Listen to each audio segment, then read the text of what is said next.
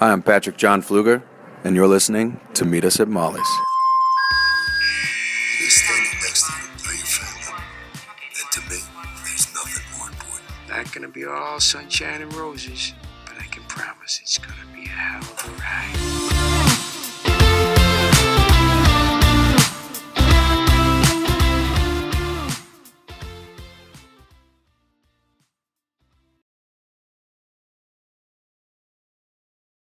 Hey, Shy Hearts, happy Friday. Welcome to episode 251 of Meet Us at Molly's. Woo-hoo. We got a lot today. A lot. PD had a milestone. Friend of the pod, Emily Longeretta, dropped an absolute bomb of an interview with Jesse Lee Soffer. This was Taylor's last episode on Fire. Med's got stuff going on. We've got a lot to discuss. Yes, a lot. A lot. Okay, so buckle up. We're going to jump right in. Okay, first and foremost with the news, let's just talk about this article. Let's do it. Okay. Let's do it. Okay. First and foremost, the biggest of shout outs to friend of the pod, Emily Longeretta.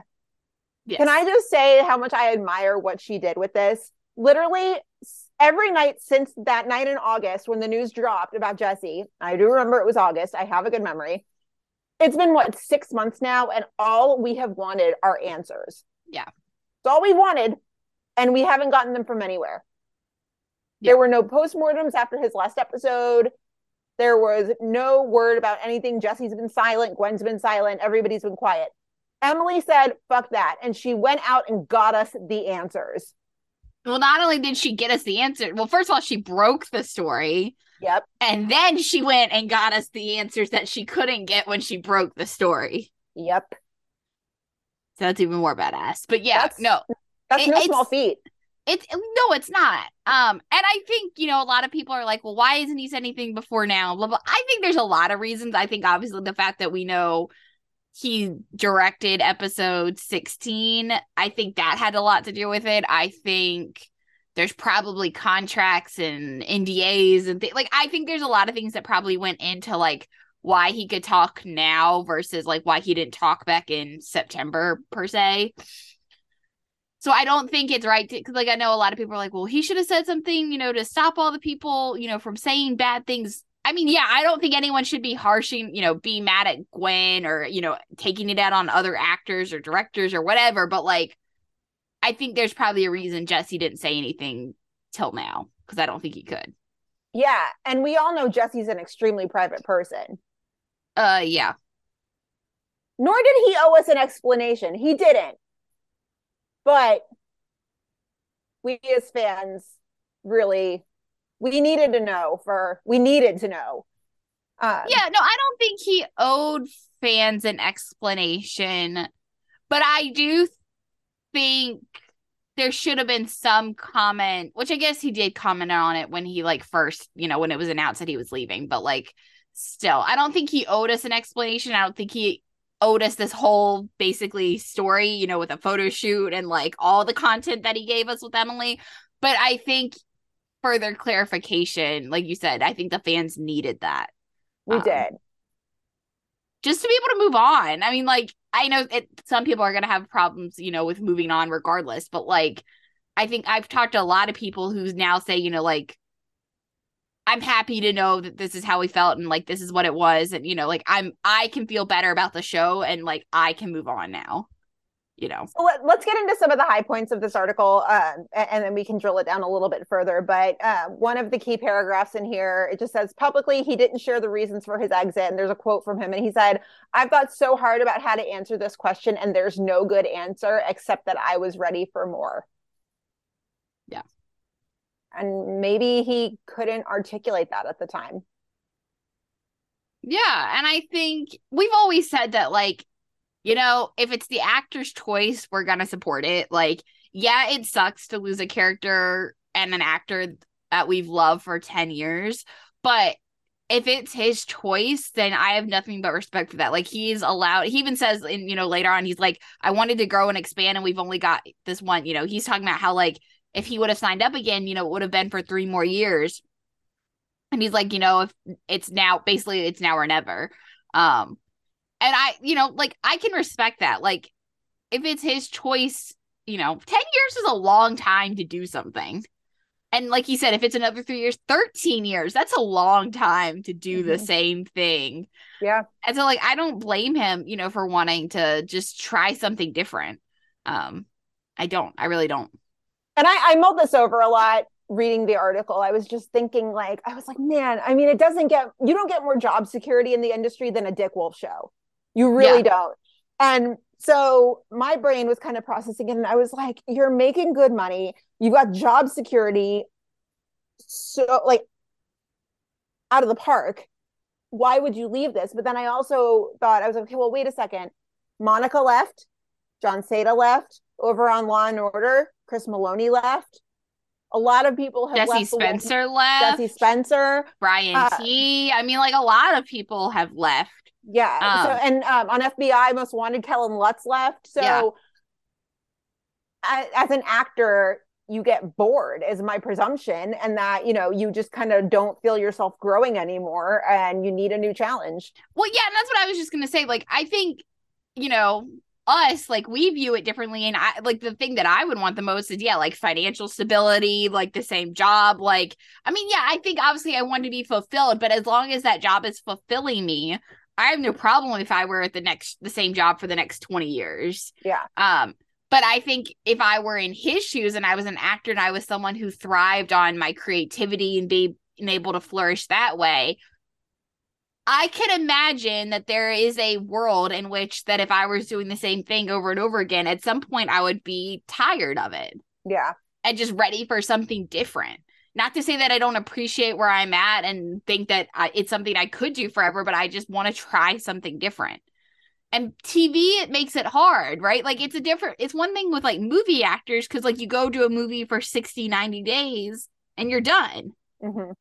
But, like, on TV, you're there for 10 months, and it makes it hard to go do something in your little off time that you get. Yeah. Not saying you can't do it, but it makes it very hard. Right. So I get it. Like, I really do. And like I said, as long as it was his choice to leave, I respect that. I really do. So Emily also addressed the Upstead stuff with him because, we all talked about the it. Character, the character assassination. Yeah. Yeah. And so he basically just says, he's like, I know the fans are upset because, like, they're asking, why isn't Jay calling? What's he doing? And he says here, he goes, the show must go on. I don't think I really have the right to feel any way about that.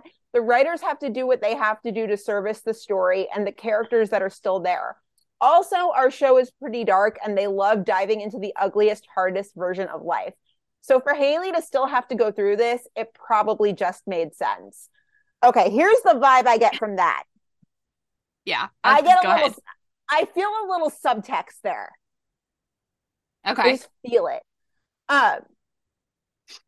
Yeah, where he says it probably just made sense. I get the feeling he's like, no, I'm thinking, what the fuck are they doing too? It's just that I'm not on the show anymore. So, like, why would I care? I was going to say, I think I agree and I disagree with him. Like, I do agree with him when he says, the show must go on. Like, I do get that. And I think, it's like when Monica left or, even Jesse Spencer left in season 10, like, these people aren't coming back, maybe for a guest appearance or two, but they left for a reason. They're not coming back to the show anytime soon with any kind of regular, appearances. So, like, yeah, the show, in whatever circumstances these people leave, like, the show then has to adapt with new storylines and new characters or whatever, because these characters that we've known for so long are not there anymore. So I do get that the show has to go on, that, like, we can't just live in, if Jay Halstead isn't there, we can't just pretend that Jay Halstead is still there, for the next 2 years or, 20 years or whatever. Mm-hmm. But I do disagree with when he says, I don't really think I have the right to feel that way about it. I mean, listen, like, he knows Jay Halstead better than anyone. Yeah. And I disagree the fact that, like, he's allowed to have his opinion on what they're doing to his character off in the white space. Yeah.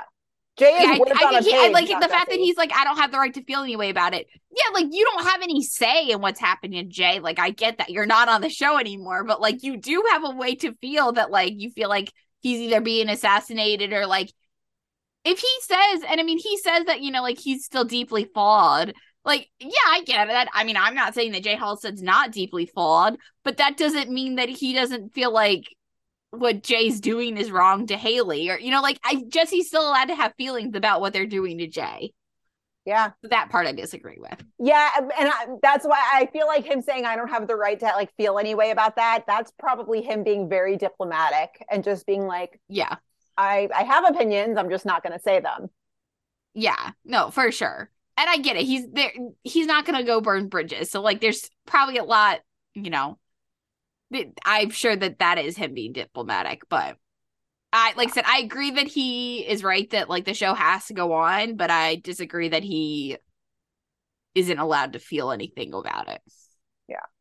Yeah. So, Jesse just says at the end of season 9, he decided to leave. They decided to bring him back for 3 episodes in season 10 to give him and I air quote, proper exit.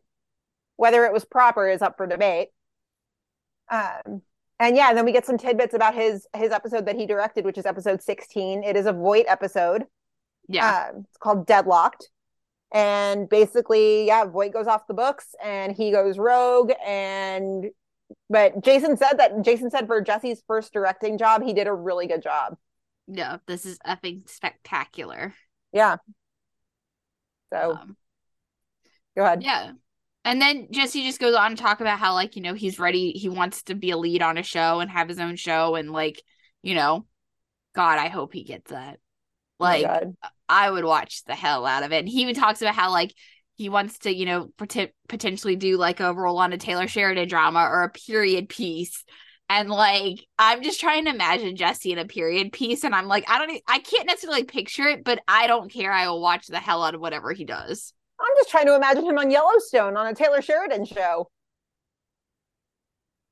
But he could get the best of both worlds. 1923 did get renewed for a second season. He could get the best of both worlds there and get a period piece and a Taylor Sheridan show all in one.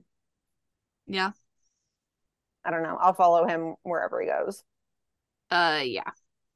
Does this feel like closure to you? I don't know if it feels like closure because let's be real, this is really, it's always going to be hard to stomach, but I think it makes me feel better about it. Yeah. It's a yes and a no for me. Yes, because we finally got the reasons why, but no, because something about it still does not sit right with me. It's hard. I think it's just that I miss him. Yeah. Yeah. Like I said, I think, you know, and I think it's harder too because like we've talked about countless times already. I think the fact that the fans are having a hard time wrapping their heads around what they're doing to Jay out in the white space, that's really hard. Because like, for example, like even like when Jesse Spencer left, well, they didn't never like went and said a bunch of bad shit about Casey. Like, in fact, they kind of did the opposite. They would never. They talked about Casey all the time. They're like, no, he's doing great things out there in Portland for the boys, you know, blah, blah, blah. And, or on the other hand, they just never mentioned they get like one line for the character and that's it. Like, we've literally never talked about Antonio Dawson again in like years. Yeah. So like, you know, I think this is hard because it's the first time we're really seeing a character constantly brought up, but like in a way we're not happy with. And I think that's making it harder. I think if they had just said like Jay's gone, like and Jay was just gone and they never mentioned him again, it may be a little easier to stomach. And I think if they were talking about Jay being like, yeah, he's in the army, but Haley's happy and, you know, blah, blah, blah, or whatever, then like I think we're all fine too. I think it's part of because, like I said, they're basically not talking about Jay in a way that fans are happy with, it's making his exit harder. Big time. I think that's a big part of it. I mean, I've said it before. I feel like we got catfished. I really do. Like the Jay Halstead we knew for the 10 years was not the actual Jay Halstead he really was. Yeah, it's hard. It's hard to stomach that. It's hard to merge these two versions together and pretend they're the same person. Yeah. Yeah. But also, my gut says he's going to come back one day, which could just be the denial phase of grief talking. Well, he even says, so obviously Emily asked him, like, is the door basically completely closed? And he said, definitely not. He said, never say never. I feel so bad for the fans that are like, is he going to come back? What's he going to do? What's going on with him and Haley? And he says, I like to think, and I hope the fans think this too, that he's just in another country right now doing what he does best and making the world a safer place. In a family, sometimes somebody moves away or goes to college somewhere else. And then he says, I still love it. I still love the fans, and I still love Halstead. I mean, I don't give a shit what he's doing in Bolivia. I'm more mad that he left his wife. Well, without talking to her, that's really the thing. Again, nobody has a problem with him going to Bolivia if he just talked to Haley about it. If they had made the decision together, because that's what married couples do. Mm-hmm. Yeah. I'm glad we have the answers, but it still hurts. Yeah, it's always gonna hurt, and that, it's always gonna hurt. Yeah. You remember back in like the early days when we very, very first started the podcast, and like we would always talk in like worst case scenario, and both of us were like, if Halstead or Severide ever left, like we'd be done. Oh, and here we now, are. They're both, and now they're both MIA. Yeah, great. One's gone for real, and the other one is gone for now. I feel like that GIF from Community when the guy walks in with the pizzas and the whole room's on fire. Yeah. That's been this whole season. Yeah, I think, like I said, I think it's just hard because it's a transition year. We were just talking about this before we started recording, but it's like, it's a transition year, and those are always hard regardless. But the fact that it's like so many things happening in this one year, like Jesse, Taylor, all the med exits, Jimmy. I mean, like, there's just so many things that happened this year. Derek leaving. I mean, like, there's just so many things happening in this one year that, like, one of them would be hard, but like the combination of all like 10 of these things, it's like, wow. Yeah. It's just, and it's not to say that it won't get better, but like we were talking about it, it's like comparing it to like a team that's like tanking or like not doing well, like sports team. Like, there is a cycle. It will get better. It's just, it may not be better right now. That. Yes. So, that's all we've got for the news. Yeah, because we've got episodes next week, and then there's another hiatus, and so we've got new episodes next week, and then we're on hiatus until March 22nd, episode wise. So yeah, no episode descriptions, nothing really. Promo photos have dropped for next week, and there's a really cute one of, Datum and Uncle Kev watching Michaela figure skate. That's about it. I'm already dead. Oh, I know, me too. Already dead. And I love that they're working in Ramona's ice skating skills. It's so cute. It's the cutest. Yeah, the best. Oh my gosh. Yeah, so if you see any news, please send it to us. You guys were really good about that. It does help us out a lot because sometimes we miss things. So 2 patron shout outs today. Heyo. So this first patron, they interact with us all the time, and we were not able to learn the correct pronunciation of their name. I'm so sorry. Okay. I'm going to try it. Voke. You're Googling. You just copied and pasted it. I did. I'm trying to see if I could like hear it, Mm-hmm. Let's see. What does woke mean? That's not what I want. Oh, no. How to pronounce. Let's see. No, I don't want to how to pronounce woke. That's not what I want. Oh no. Oh goodness. Well, yes, they are new patron. Welcome to the fam. I'm so sorry we did not reach out for the correct pronunciation of your name. Please, please, please drop us a message and let us know. Yes, please. Please. And join the Facebook group if you're not in there already. So, that is one. Go ahead with the other one. We also have Taya. Drake. Do we have is there a way on Patreon to ask questions when people join? We should ask that and be like, how do we pronounce your name? You can message them. But We want to yeah. get it right, guys. We want to get it right. Yes, please let us know. Mhm. But yeah, welcome to the family. We are so glad you guys are here. Yeah. Very, very much so. Is Taya or Taya, I'm so sorry if I'm mispronouncing it, is Taya the one who is on the social media hiatus and is not joining the group just yet? Because that's impressive. No. It's somebody else. Yeah.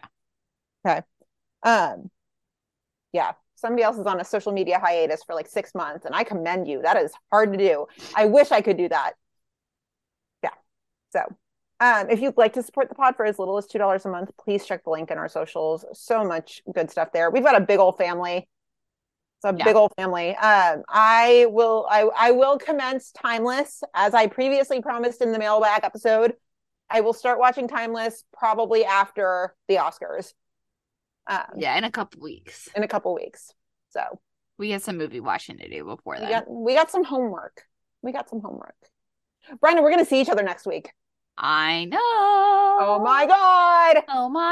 It's happening. Yeah, we're taking the podcast to New York for the weekend. Yeah, little sister Lauren's joining us. Broadway and Friends. That's literally what the weekend's for. And Friends. Yeah. It's gonna be fun. It's gonna be a lot of fun. That's next week. All right. Without further ado, shall we move into the episodes? Let's do it. All right. Med. What did you think of this one? I like this one. I mean, there's little things here and there that I'm like, but like overall, I really like this one. It was just kind of like, okay. I like this one. Okay. Yeah. I know what we're gonna have, like, literally, I have some things to say about this Hannah and Archer things, and I know you're not there. We are allowed to disagree with each other. We are allowed to disagree, but I'm just saying. I know, and I have an opinion you might like throw tomatoes at me for too, but more about that later. Okay. Let's start with Hannah, Queen Hannah of Gaffney. Yeah. Just love her. Okay, so Hannah is working out like a boss, just doing her thing. Also, I need to know where she got her workout gear because she looks so cute. So cute. Those joggers were adorable. Anyway, beside the point. So she's working out. She gets a call. It's Liza. If you don't remember who Liza is the patient we met earlier in the season. She's pregnant. She too is a recovering addict. Mm-hmm. And she and Hannah know each other from, it was a clean living home or situation that they were in like years ago, right? Yeah. So Liza's in labor. She's in labor. The baby is coming. And so Hannah gets her situated and she's like, okay, I'm going to go get, Dr. Pachevsky. And Liza's like, no, like, you're sticking with me. You know my history. You know how I tick. You know all of this stuff. Like, you're coming with me. And so Hannah asks Archer, and Archer's kind of grumpy this episode. Did you notice that? No. I didn't think he was that grumpy. Oh, I got grumpy vibes. See, like, in my head, again, as someone who is more into the idea of a potential Hannah and Archer thing, as he's, like, doing all these things, like, Hannah's like, can I do this, please? Like, literally, and I'm like, of course, Archer's not one to, like, necessarily bend the rules, but I'm like, of course he bends them for her, obviously. Like, that's how I take it. I'm not seeing it. I'm just like, okay. Oh, no. I literally, every time, I was like, yeah, that's how I saw this. I was like, oh, yeah, no, he's just bending the rules for her, but, like, he doesn't bend them for anyone else. Like, if, like, Will comes up to him and is like, hey, can I do this? He's like, hell no. He's like, fuck off, redhead. Okay, but, like, do you think he's developing feelings for her, or does he just better understand her now? Why can't it be both? Because it's always both. I mean, I think it's partly both. I think they're definitely having a connection. Whether he realizes he has feelings for her, that's a different conversation. But I think their connectioning is deepening, and I think that is part because he realizes the more as he gets to know her, the better he actually understands her. Okay. And vice versa. Also, whatever happened to Archer's kidney problem? They haven't touched that in like a long time. Who knows? It's been a couple weeks. It feels like 20 years because we had that hiatus, but it's not really been that long in episode land. True. Yeah, so Archer at first is like you're the ED, Obi. Why would you go up there? And then he finally agrees, and he's just like, just don't dilly dally. Okay, boomer. Whatever. Yeah. So Liza delivers like a champ. Might I point out that she's a recovering addict who probably can't have painkillers? Mm-hmm. She probably delivered naturally. Champ. MVP. So she delivers the baby, and she's holding the baby. She gets kind of nervous, and so she hands the baby back to Hannah. She's just like, take her. And so later on, Hannah's gonna go back to the ED. She goes to let Liza know, and instead of running into Liza, she runs into Liza's, and I air quote, boyfriend. AKA her dealer. Yeah, dealer. So Liza shut up heroin. So not great. And the other thing too, when she goes into the bathroom and she turns Liza over, like you can just hear the heartbreak in her voice, the way she just says it. She's like, Liza, like, no. Yeah. And then she has this moment with Archer. You have no idea how hard Liza worked to stay sober. You have no idea. Well, I don't doubt that. We just found her strung out on heroin. She was overwhelmed and exhausted after a grueling labor and had a serious lapse of judgment, but I know that she could get back on track. Hold it. Wait, you're not actually suggesting that we send a baby home with that woman? Of course not. I want to find a sober living situation for Liza. A facility where she could still receive treatment while still caring for her baby. You are swerving so far out your lane. Not to mention that you are mandated to report this to, the appropriate department. Not until I figure out a way to keep Liza and her baby Then together. you let DCFS take care of it. They're far better equipped. What if they can't, huh? Liza doesn't have family in the area. Who's going to take the baby? Obviously, you care a great deal about her. Because I am her.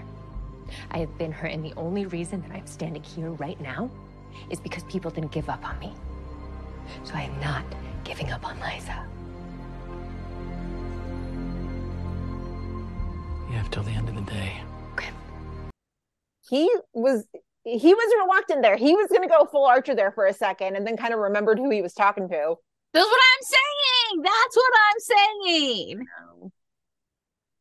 He's like, if it was literally anyone else other than Hannah, I mean, and I think he was right. Like, obviously, he does have to be like, no, like, these are the rules. I mean, he is the ED, chief of the ED. Like, there are some rules that he has, but like, I think he doesn't give her the extra time. He doesn't do any of that other stuff if it's not Hannah asking him to. That's fair. I mean, she did have to remind him, like, don't forget, like, I was this girl, and the reason I'm here is because people did not give up on me. Yeah. So, could have gone worse. But Hannah runs into DCFS lady coming off the elevator. Snap. So she immediately goes like 0 to 100 and goes scorched earth on Archer, which I kind of loved, actually. She like stormed in and she was like, you had no right, like, how could you? And so Connor's like, or not Connor, Zach, sorry. Zach just like does the awkward back out of the room of just like, oh shit, it's going down. And Archer's mad. Archer's like, first of all, don't ever dress me down in front of a resident. Second of all, I did not call DCFS. And so Hannah's like, well, fuck, who did? Liza did.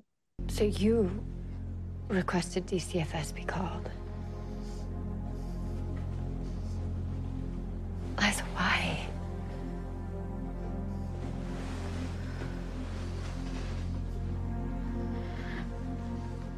When I held my little girl for the first time, I could feel her depending on me, needing me for everything.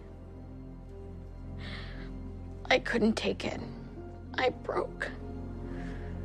Liza. These last few months have been the hardest of my life.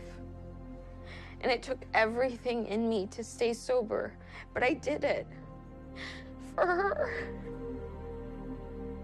And now I can't muscle my way through this. Okay, I've been there. Every time I got sober for someone else, a family member, a partner, it lasted a year at the most. Every time I'd relapse, it finally stuck when I got sober for myself. I'll be honest and say I didn't see that coming. Maybe I should have, but I was too wrapped up in everything else. But I did not see the fact that it was going to be Liza who called DCFS on herself. I saw it the minute Liza handed the baby back to Hannah and was just like, take her. I was like, oh, she's the one who called DCFS because she, like, you know, she doesn't feel like it's the best situation. It was heartbreaking to listen to her talk about, you know, getting sober for someone else, and listening to Hannah talk about too about how, you know, the sobriety only lasted a year every time she did it for somebody else. Yeah. But it didn't stick. That would be so terrifying. Like, I've never been in that position, but I imagine it would be so scary just knowing that this threat is just out there all the time. Yeah. Of just, you know, relapsing and using, and like there could be, you could just see a bottle of pills, or you could see something that could trigger you. Yeah, but like they said, you have to do it for yourself. Yeah. You know, like even like you said, Hannah says, you know, like if I did it for someone else, like it didn't work. Mm-hmm. And like take it from me as someone who did the work. And obviously when Hannah left Chicago and went to LA, you know, the reason she did that was for herself, and look at where she is now. Yeah. So yeah. And all of us were like, LA's such a bad idea. Another reason why she's a queen. Yep. But yeah, that would be terrifying. I would like, I feel like I would constantly feel like something's out to get me, like taunt me, you know. That's scary to think about. So basically the way it ends is that the baby's going to go into a foster program while Liza does a treatment program. And I like how the DCFS lady made sure to remind her, like, look, the whole goal of this entire thing is reunification. That is the priority, is getting you back together with your baby. Yeah. The baby, who we learn is named Hannah. Oh, cue all the tears. I know. So cute. Hannah was so proud, and she gave Liza the little nod, and then she gave Archer the little nod, and like Archer would never give the nod back, but you know, he was just kind of like, all right, like, yeah, cool. It was really cute. So, it ended well because Hannah is a queen. Mm-hmm. I love her so much. So we got some listener thoughts on this one. Heather B said, I know a lot of people are going to balk at Archer snapping at Hannah, but at the end of the day, I think he's sort of her boss as head of ED, and I can see why he would have a problem with her coming at him guns blazing. Yeah, I mean, I don't think he was out of line to remind her that, like, you know, I mean, like we even talked about, like, he is her boss. Like, he is still, like, at the end of the day, like, you know, he is still in charge of her. I mean, in a sense, you know. He's still her boss. I would never talk to my boss that way. Yeah, no. It's a good reminder, though, because I forgot that for a second. At first, I was like, she can call you out if she wants to, but at the end of the day, she can call him out, but in, like, a respectful, you know, way. Sometimes you just got to say the blunt thing. Yeah, but you have to toe the line, too, of, like, when Hannah and Archer are in, like, friend mode versus, like, when Hannah and Archer are in, like, boss, you know, subordinate relationship mode. And this is why Brian and I work so well as a duo, because I'm like, let's just do the thing. And she's like, let's just think about that for a second. I'm like, oh, okay. That's why we work so well. So, yeah. Devin A said, I appreciated how hard Hannah fought for Liza and the effort she made to stay clean for the rest of her pregnancy. She knows how hard the road is, but she wanted to give her every opportunity to prove her doubts wrong and that she wasn't a lost cause. I'm glad Hannah was there to fight for Liza, because another doctor may not have. Yeah. Well, I like how they brought her back. Like, we didn't talk about the fact that, like you said, that we already met Liza and that she came back. You know, and then we got to see, like, what Devin A saying, like, we saw her in the beginning, and then we saw her now that she's, like, at the end of her pregnancy and now become, like, a mom. And that journey, although we didn't see, like, a ton of the journey, but still, we got to see a little bit of, like, a beginning and an end. So I thought it was cool that they brought that patient back, you know. Yeah, that was a cool callback. I love when they do that, like little callbacks. They don't do it all the time, but they do it enough where like when they do it, it's like, oh yeah, like that is who that patient was. Like, okay, yeah, that's a cool callback. Yeah. Yeah. Very cool. Next up is Crockett. Crockett. I know. This was a good one tonight, though. I enjoyed his story. No, I like this one. Yeah. So Maggie, it's like on her way in the hospital. By the way, Ben moved back in. So Maggie and Ben they're still, I'm sure have things to work out, but like, on our way back to. She's so happy though. Yeah, for sure. And she's like walking in. So she's walking in the hospital. She's talking to Goodwin and she spots this like 2.0 infomercial as she's walking in. Like Jack is narrating and Crockett is like standing there next to him looking like all sorts of uncomfortable. And it's just like Crockett had to be like forced into this. There's no way he just like volunteered to do some infomercial. No, absolutely not. And as he talks about it, he is so uncomfortable. It's so funny. Yeah. And even at one point they're like, OR 2.0 is to surgery what GPS was to travel. And it's just like that's not exactly it's not an exact comparison. Tap the brakes. Yeah. There's a big difference between like, oh, did I go down the wrong road? Oh, let's stop you from going down the wrong road and having to turn around versus like, let me tell you how to cut open a body and, So basically what that line is saying is that anybody can do surgery. Right, because OR 2.0 will guide you. Okay. Yeah. BRB, I'm gonna go do an appendix or it's not what is it called when you get your appendix out? Appendectomy. Yeah. There goes that joke. Yeah, I'm gonna go remove a gallbladder. Mm-hmm. Yeah. Yeah. Can't record next week, Brian. I'm doing brain surgery at 2.0. Yeah. Postponing the trip. Okay, bye. Yeah. Well, no, that's on Thursday night. I'll be in New York. Okay. Yeah. Got it. Yeah. Operating one day, New York the next day. Casual, as one does. Me, the lawyer who has no medical experience, but it's okay. Yeah. It's okay. You'll make it in time because Jack Dayton's going to fly you out on his private jet. Jet. Yeah. Yep. And of course, like, so Crockett and Maggie are working together this week, which is a really cool pairing. I really like, and they switch up all the pairings this week, and I really enjoyed them. It. Yeah, I really enjoyed them. Mm-hmm. So yeah, so of course, like while Maggie's working with him, she like gives him crap about the infomercial, which is just like, duh. Can I have your autograph? Yeah. So Crockett's patient this week is a guy who basically sawed off his hand. There's a lot of severing of body parts this week in West Chicago. A lot of severed limbs, and yeah. I know you said that you weren't going to watch Banshees of Inisherin, but like, no, the timing was weird. Let me tell you, because like, there's some severed limbs in Banshees of Inisherin. So like between that and then like this and PD or not PD, Fire, I was just like, enough. Like, yeah, can we just keep the limbs attached? Yeah. I will say though, I was impressed that everyone knew to stick it in the bag of ice, stick it in ice, because in both Fire. Well, I know that too, but I'm just saying, I feel like most people don't really think about it. They just like bring you the fingers or the whatever. So they like walk in, the friends like walk in, and they're like casually holding the hand in a bag of ice, and it's like, okay. Well, no, not even the ice. And like at first he was like, you're supposed to put it on ice, right? But at the end of the day, like, find you a friend who's going to take your severed limb and put it in a bag and bring it to the hospital. Yeah. That's like the ultimate test of friendship right there. I would do that for you, Gina. I would do that for you, Bryna. So Maggie has some questions about the hand, because basically if they can find a long-term way to perfuse it, they can save it. And Crockett and Maggie worked really well together, because at no point, like, Maggie brings up this idea, and at no point did Crockett be like, that's stupid. He was just like, he answered her questions that she had about the procedure, but also being like, yeah, I think it's a good idea. Like, let's look into it. Or like, maybe, what if we did that? Like, like they really just bounced off each other really well. It was really nice to see.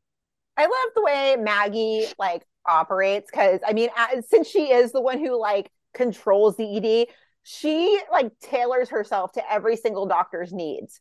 And like, Yeah. I feel like she knows every doctor in that ED like better than they know themselves. Well, yeah, and she has a different relationship with every single one of them. Right.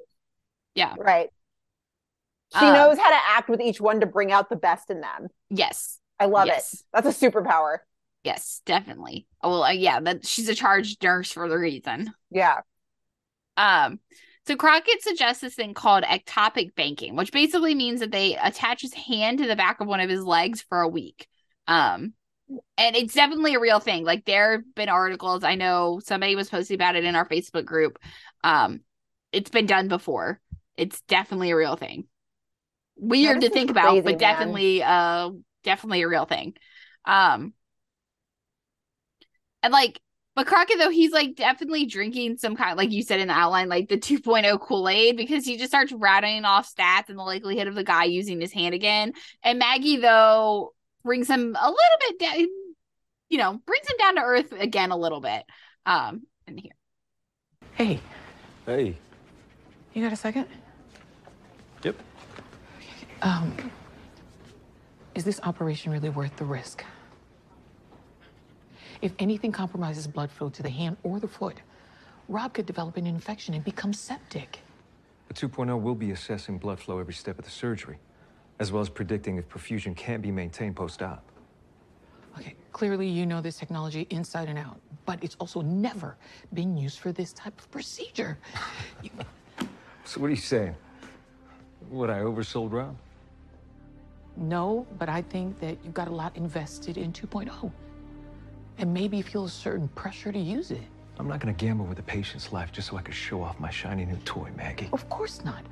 Yeah, Crockett wasn't even like, he was on autopilot this episode because he was just like, 2.0 will fix everything. Yeah, because everything he's done for the last like 20 years, it feels like, has been 2.0. Yeah, so I'm glad Maggie was like, so you'll regain feeling after a lot of physical therapy. Yeah.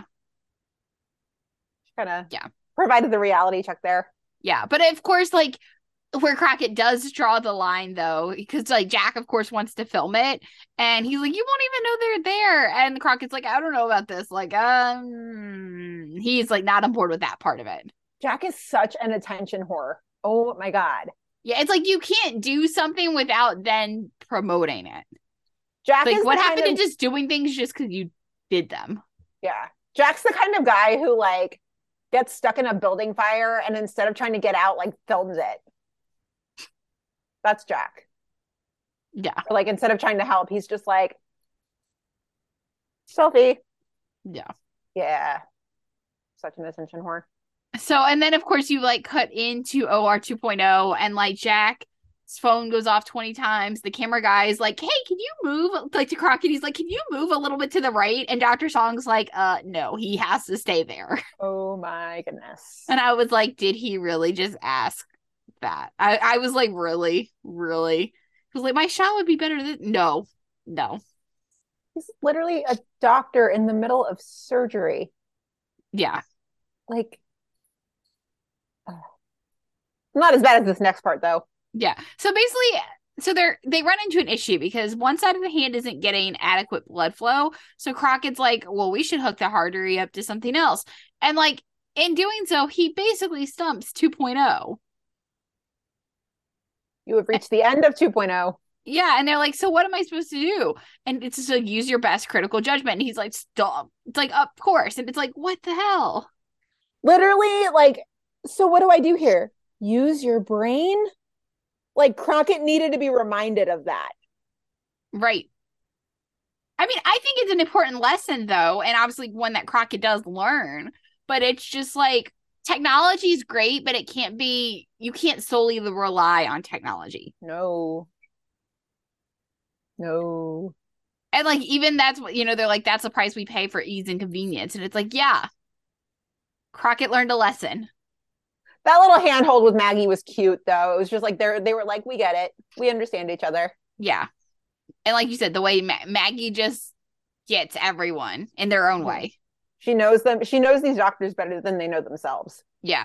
And like I said, Crockett did learn a lesson. And I mean, the guy's going to be fine, He didn't die. The guy, procedure went well in the end. But he tells Grace, because they're supposed to have a surgery the next day. And he's like, yeah, I'm just gonna do this in a regular war. He's like, I basically just need to like remind myself that I can do it. But I like this though, because this is a reminder that like Crockett never thought that he would need this reminder, but he's just kind of accepted it. He's like, okay, you know what? Lesson learned. Got it.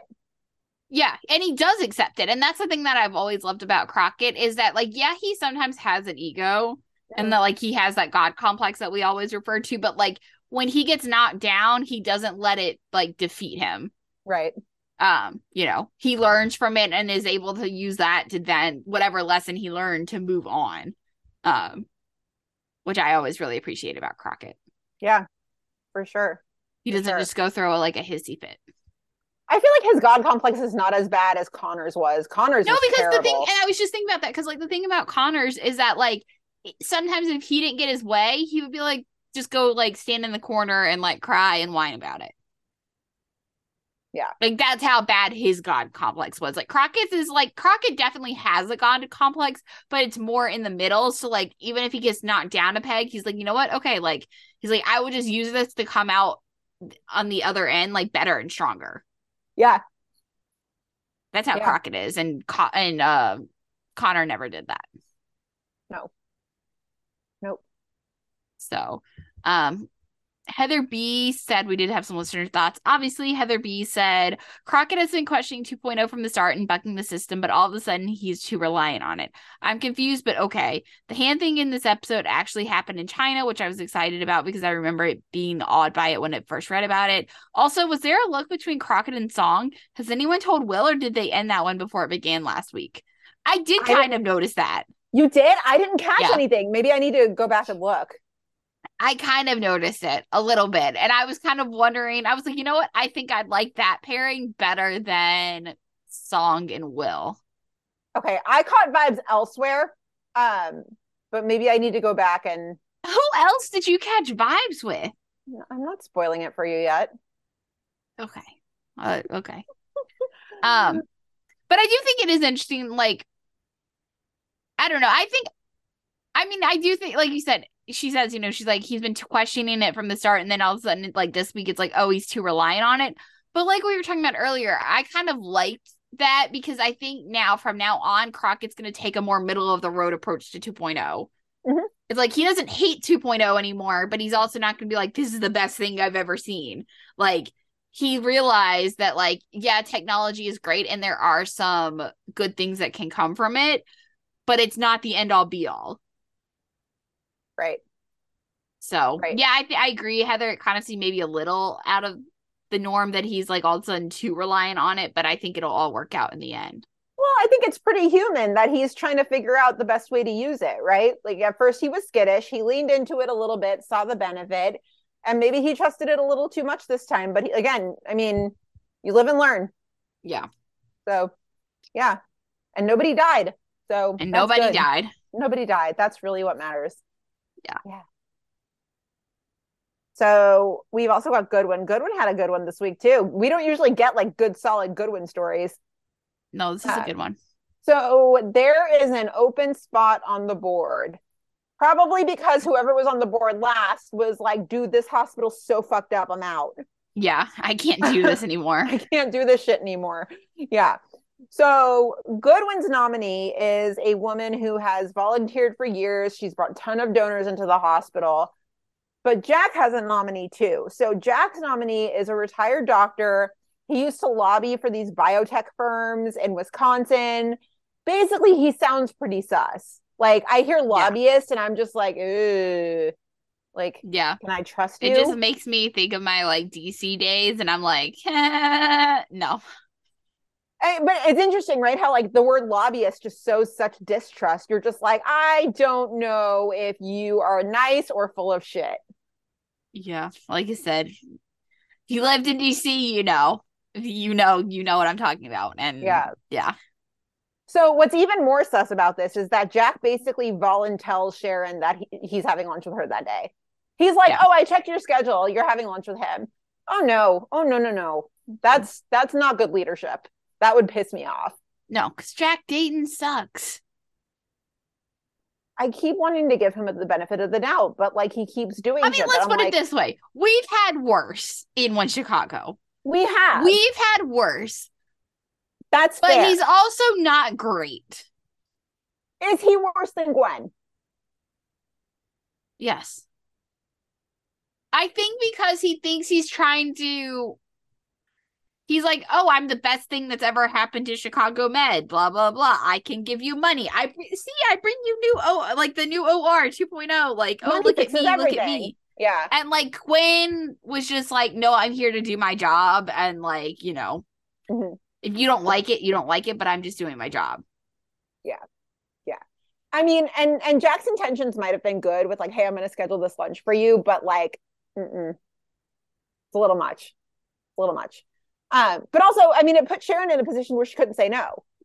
Yeah, like there's a difference between him being like, hey, I would really love for you to meet with my guy. Can I, put you guys in touch, see if we can set up something. I have no problem with that, but like, that's not what he did. No. But on the flip side, the lunch goes really well. He's like super charming. This other guy, super charming. He's really nice. Chicago's his home.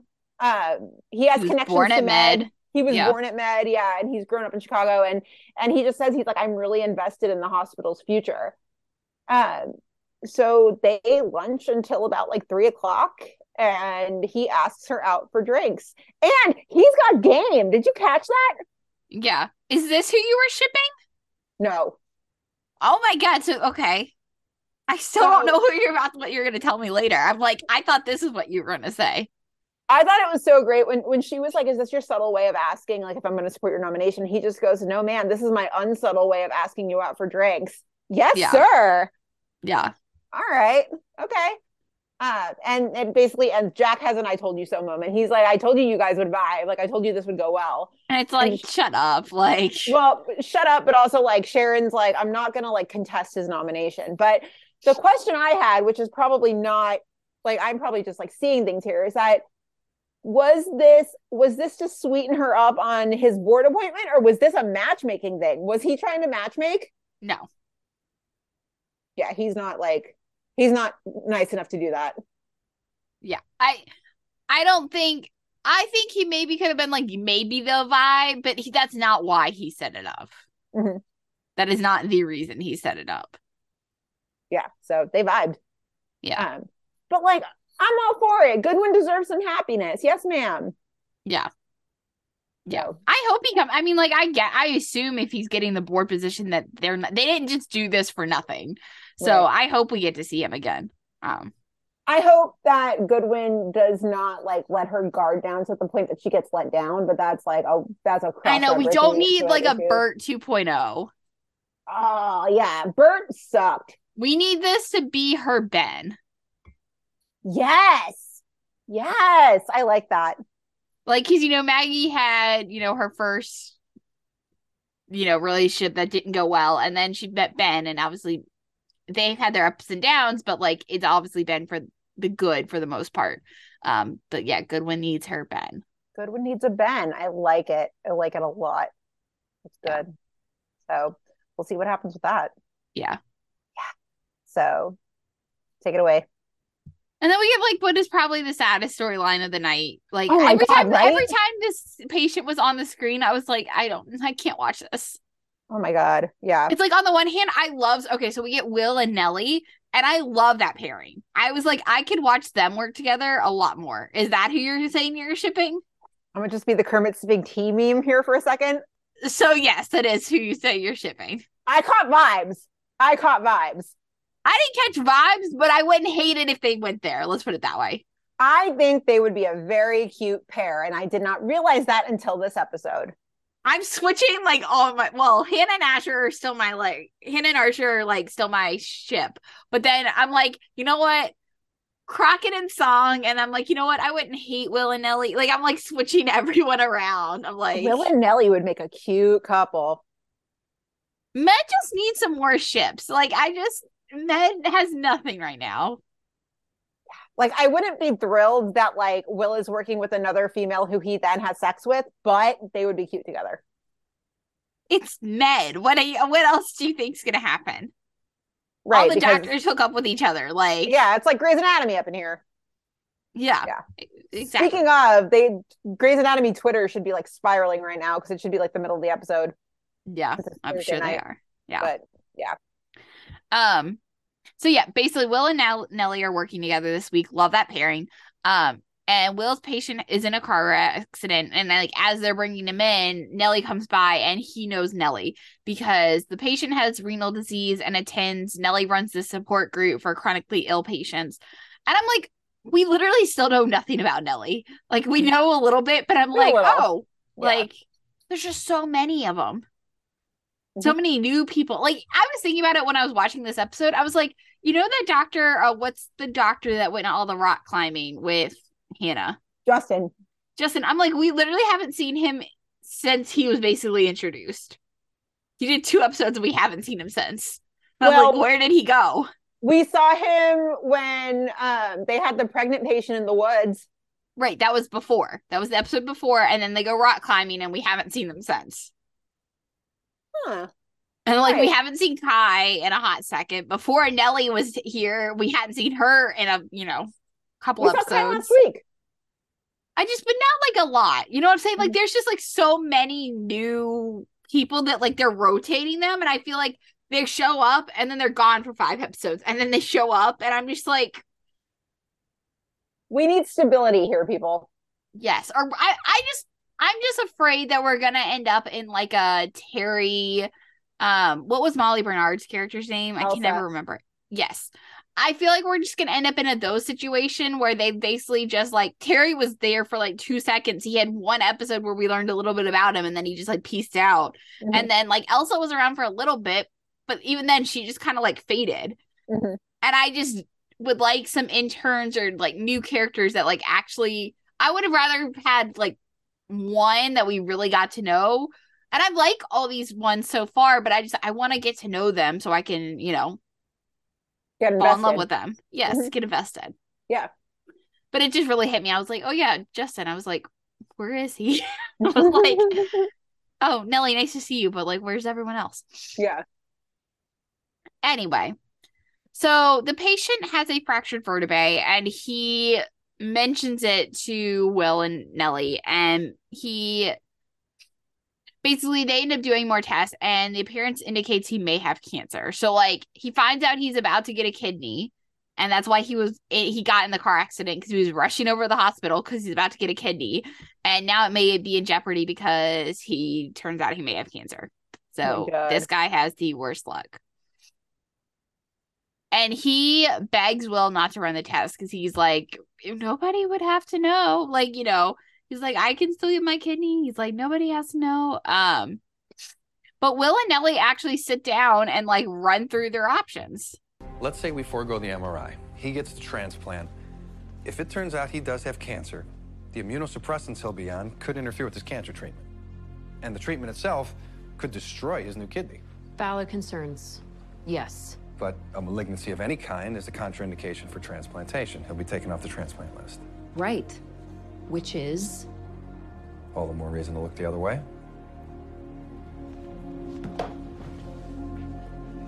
I have an ethical and legal obligation to disclose this finding. I fail to do that, it could compromise our status as a high-volume transplant center. I know, it's a risk. But Will, this could be Isaac's only shot at a kidney. I hear you, I know. But it'd be irresponsible to let the transplant proceed until we know more. I'm sorry, Nellie. William? I was like, who is this version of Will? I am so proud of him. I mean, I'm always proud of him, but like, for him to be like, we have a legal and ethical obligation. I was like, oh my goodness. Yeah, Will of like, even just a few episodes ago, I feel like doesn't say that. He's like, yeah, sexy. Isaac wants this. Let's figure out how to get it for him. Mm-hmm. And that's not the case here at all. No, I was really surprised. Like, really surprised. Yeah. But I'm glad. I mean, I think he learned in the Vanessa situation, like, going rogue. If you're going to go rogue, you can't take other people down with you. Right. So Isaac, of course, is understandably frustrated because, they get basically Will decides to go through and get the MRI, and, you know, it basically confirms that, you know, he has cancer. And, you know, Will's like, you know, Will, you know, is kind of bummed at the end. You know, he's like, just this morning, Isaac thought he was lucky, you know, his luck was changing because he was going to get a new kidney, and now he's potentially facing a terminal cancer. But Nellie spins it around. She's like, you know, or maybe not, like, maybe thanks to your diligence, like, we caught it early. Like, maybe the MRI saved his life. Which is true. Such a therapist thing to spin it. Yeah. But, true, though. Yeah, and that's the end of that storyline. But like I said, I really was surprised at how much I like the Will and Nellie pairing. I do have a question. Yes. What are we doing with Will this season? I don't know. Like Crockett is getting familiar with 2.0. Yes. Archer is rekindling with his son. Those characters are working towards something. Will and Hannah, and maybe even a little bit of Dr. Charles, although he's kind of building his relationship with Liliana, they're just kind of there. I'd actually disagree on the Hannah situation. I'd actually disagree that Hannah's just there. Because I think the point of Hannah's storyline this season is like, you know, she has to learn that she's more than, well, she already knows this, but that she's more than just her addiction. But she's working on proving that to everyone else that she is not just her addiction. Her addiction is part of her, but she's not just her addiction. Yeah. And obviously then she has her like relationships, which mainly with Archer, and whether you think it's romantic or not, there is a lot of Hannah and Archer friendship, romance, whatever you're calling it. There is something there that has been developing all season. Will's just kind of floating out there in the ether this season. Like, he's not working towards anything. He's just there. And I agree with that in the back half. I think in the front half, when he had the whole, I kind of am taking Vanessa under my wings situation, like in the front half, I think he had more of a direction. But honestly, though, I agree that he doesn't have, like, I'm kind of like, okay, what's going on with Will? He hasn't really had, like, a main storyline in this back half, but I'm honestly not kind of hating it. Because I think the thing, like, that proves in this episode is that Will, I think the situation with Vanessa taught him a lot, and I really have seen a growth from him in these, you know, in the back half so far, with, like, yeah, Will is not just jumping to conclusions. He's not going around and sneaking behind, you know, to get something that he's not supposed to. He's not butting heads with Goodwin all the time. Like, I'm actually kind of enjoying this right now. I don't want it forever, and I think at some point they have to do something with him, obviously. But for right now, I'm kind of enjoying it. See, and I mean, yeah, as am I. But I disagree a little bit on that one. Why? I worry a little bit that, like, if the storylines fizzle out, that, like, they're gonna want to leave. Yeah, and I guess that's true. Like, it's hard to say that's not in the back of your head because of everything that's going on. Like, and that, you know, all the exits that, like, it's like, oh, if they don't get something, then they're just gonna leave.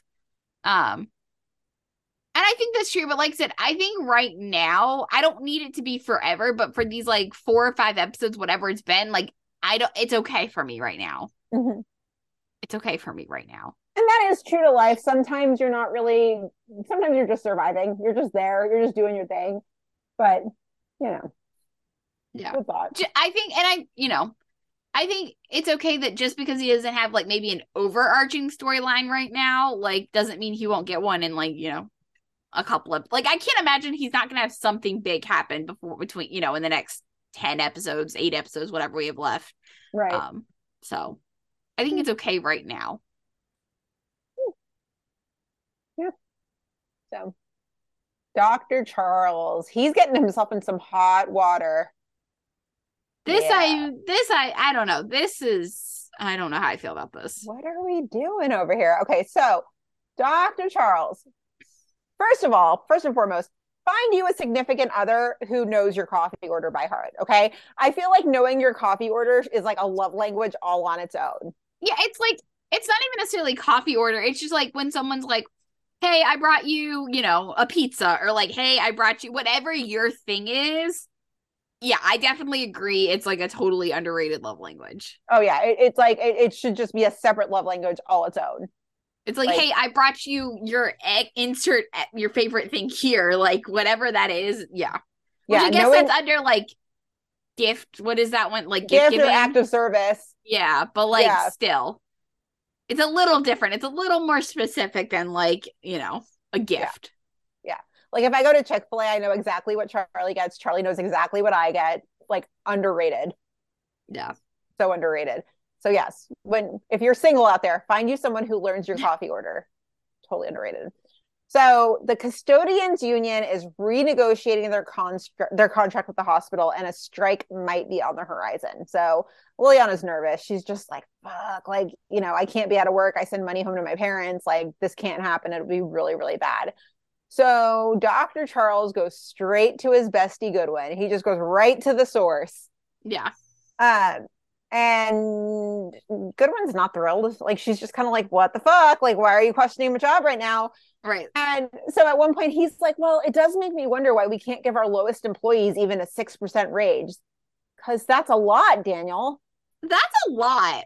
That's a lot. I'm lucky if I get like $1 raise. Like, that's a lot. 6% is a lot. Yeah. But Goodwin does explain it in pretty like point blank terms. She's like, we would have to do it for all of the other unions too. It would set a very expensive precedent, which like today I learned, because of like, if you're not in a position, you probably don't know a lot about unions. So today I learned. Yeah. Well, I think, and you know, like she said, like, and she's not saying she's against a raise, but like, you know, that's why they are having negotiations. Like, you know. Yeah. But 6%, that's a lot. I would love to get a 6% raise. Yeah, for sure. Yeah, Goodwin's like not really thrilled. She's like, why are you asking me questions about this? Like, this is weird. Stop it. So Liliana she's gonna talk to a reporter from the Tribune. And so Dr. Charles is like, dude, like that's not a good idea. Like they're gonna see that as like a move of aggression. You don't want to talk to the Tribune. Until Liliana mentions that like the hospital is basically flying in, air quotes, they're flying in scabs to replace the existing custodial staff just in case a strike does happen. So they're flying people in from across the country. And that leads to mommy and daddy fighting.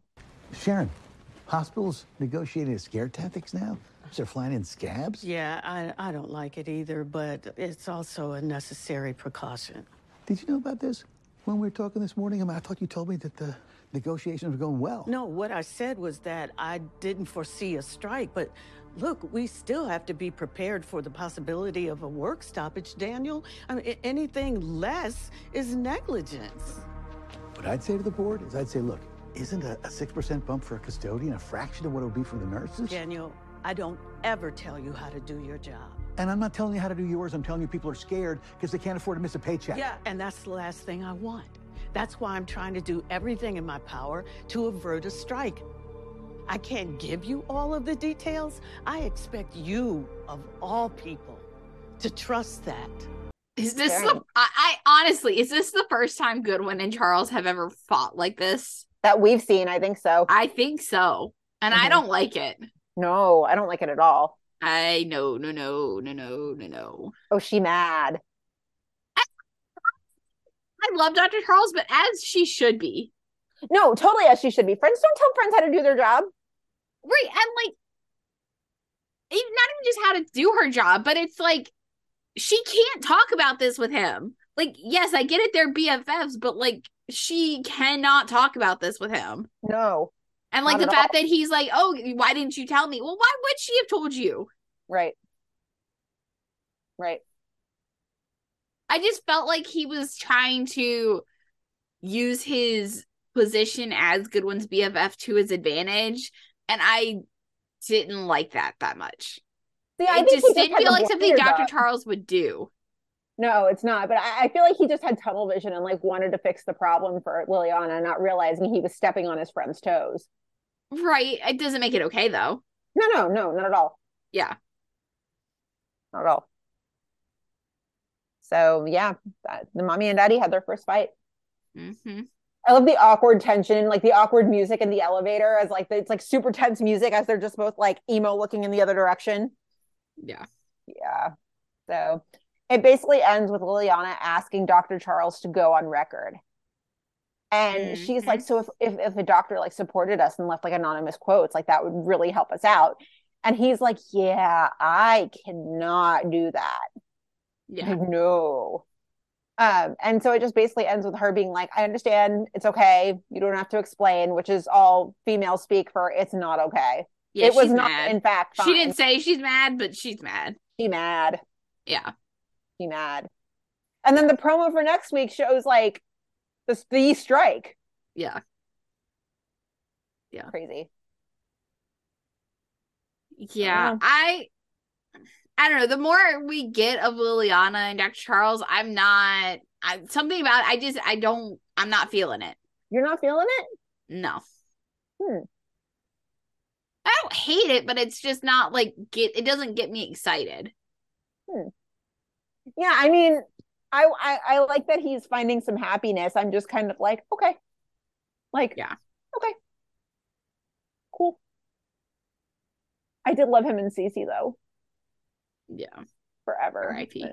I know. She's on like NCIS right now. She's like thriving over on CBS. Oh. But yeah, so some listener thoughts. Heather B said the Liliana Charles thing. I really haven't decided if I like them together. Sometimes I do, and other times I'm kind of neutral. Also, I feel like they're making her come off as very naive about this journalist, and I don't like that it seems like it's going to cause problems for Dr. Charles and Goodwin. She's already got enough on her plate. Fair.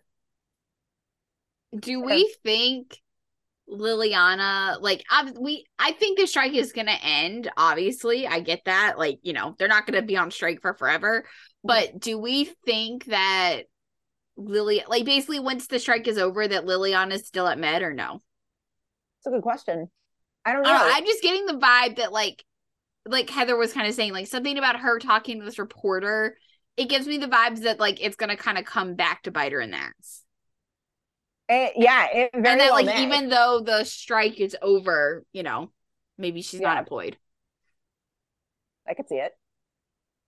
I mean, Heather's right that there's something like she's very, very naive about like talking to the reporter, but at the same time, I mean, Dr. Charles can't really do anything, right? Like she's her own woman, and if he does try to stop her, then it's like he's patronizing her, right? Yeah. So, don't know. Any other notes on Med?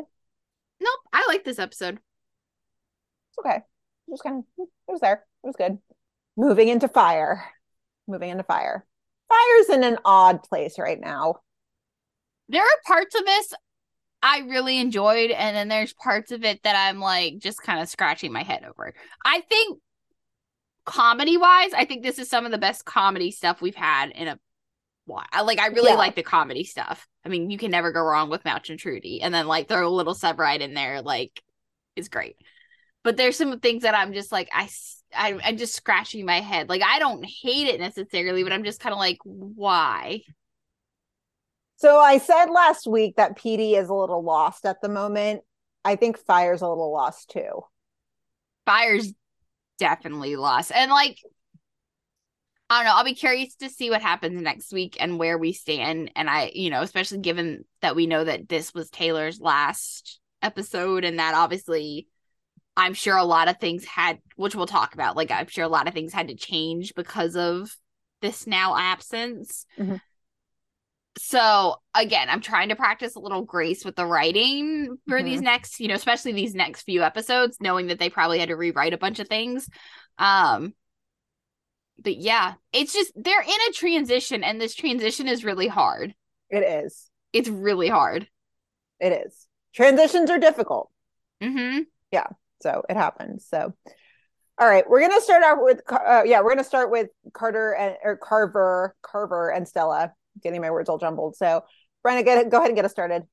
Yeah. So Carver and Stella. So the episode kicks off. Carver is clearly hungover AF. He's like literally about to miss work, and he's just like, you know what, fuck it. And so he calls Kylie and he's like, I'm sick. I'm not coming to work today. So Stella is pissed when she finds out, and she, of course, didn't have time to put in a request, so that means they get the bottom of the barrel when it comes to floaters, and we are reunited with Munsell. This guy. Yeah. But also, like, I don't think anybody has ever called in sick in 10 years of this show. Very rarely. Very rarely. But Munzel sucks. I mean, he's like only called 3 calls a week because the idea is he wants to eventually get transferred out to O'Hare, which is like, yeah. And he's like only 3 calls a week. Who wouldn't want that? And it's like literally everyone at 50 said no one else at 51 ever. Yeah. No. So later on in shift, like Stella's trying to call Carver and like gets his voicemail, and of course then he doesn't never call. She basically is like, I just want to make sure you're okay. Like call me back. Like you better not be dead. And she doesn't hear back. So she goes to check on him after shift. And she sees that he's not okay, but she is more pissed off than before. And we get this. Wow. What are you doing here? I came to check on you. And clearly you're not okay. I'm good. I just... You know you left me high and dry. No notice. No call. No text. I was sick. I told Kylie. Do not lie to me. You are not sick.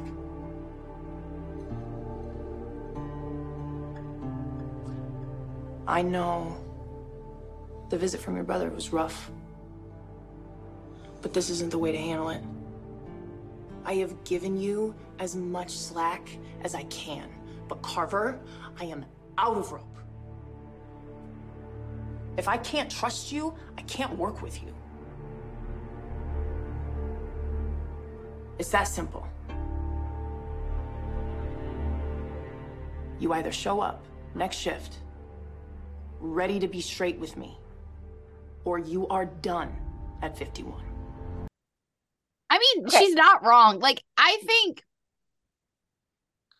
there is, you know, in a lot of jobs, like, you don't have to be best friends with your coworkers. Obviously, you have to get along with them, but you don't have to be best friends. But firefighting is such a different job that, like, you don't have to tell Stella your whole life story, but you can't just, like, lie to her either, because if you keep lying to her, then she's not going to be able to trust you, and trust is such a big part of firefighting. Right.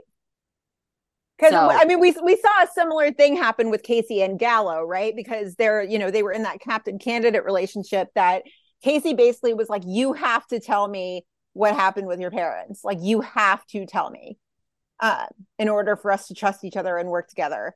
Yeah. So it's a similar situation. But I did see some tweets that people were like, dude, your boss should never show up at your house. Like, that is crossing a line. It's different. Like, I agree. Like, if in a normal well, first of all, it's his TV show, but second of all, like, I agree. In a normal circumstance, yeah, your boss shouldn't just be like calling it, like stopping by your house to check in on you on a sick day. But this is like different. Like, it's different.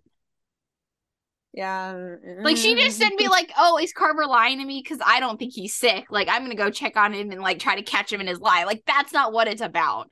Like, I think she was doing it partly as her boss, like partly as a boss, but also because, like, I think in these last couple of episodes, she's grown to consider Carver a friend, and like, she cares about him, yes, as a, you know, as her, you know, as his boss, but like also as a friend, and like, I think she also wants to just check in on him as a friend. I guess.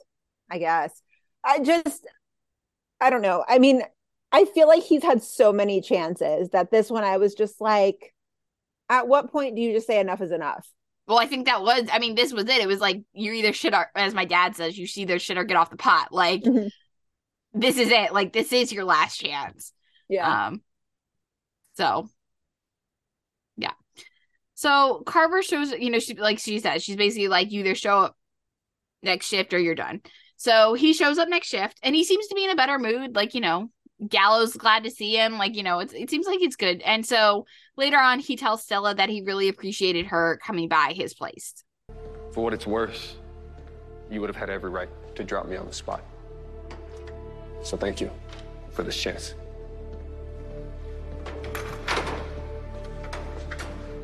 And I know earning your trust back is gonna mean more than showing up on time and working my ass off. I am ready to do whatever it takes. I want to be here. Good.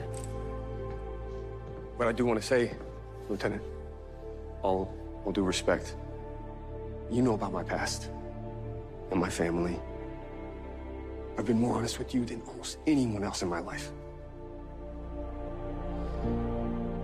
I hope that counts for something. It does. That's why you're still here. But honesty is not a one-time thing. Like I said, it's the only way to work together moving forward. Absolutely. I'm getting vibes like he's trying way too hard. Like, it seemed like a switch flip that, like, he went from being like rock bottom, super hungover to now he's like putting on an act. Well, because I think he has to. Because he knows, because the thing is like, he knows that if he doesn't try and, that he's going to get kicked off. And he feels like he's going to lose. Like, even though he hasn't admitted to it, he's like kind of admitting to it now a little bit. But like, he really does want to be at 51. He hasn't come out and said that yet. That's at the end. But like, he wants to be at 51. And so he doesn't want to jeopardize that. And Stella basically said, like, it's now or never, dude. Like, you either try or you're out. And so, yeah, I think he's maybe trying a little too hard, but it's because he cares and he wants to be at 51. See, and I'm getting the feeling that like he's trying to impress Stella. Well, not even trying to impress Stella, that he's faking the happiness almost, that he's just like, he's all smiling, being happy to be back. I felt like he was faking that. And it was just like a bit. He was just kind of like, I'm thrilled. And it was like a totally fake smile. See, I didn't pick up on that. I picked up on the trying too hard because if he doesn't, then he knows he's screwed. Right.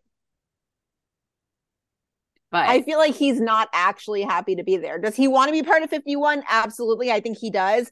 But I feel like he's like not genuinely happy to be there.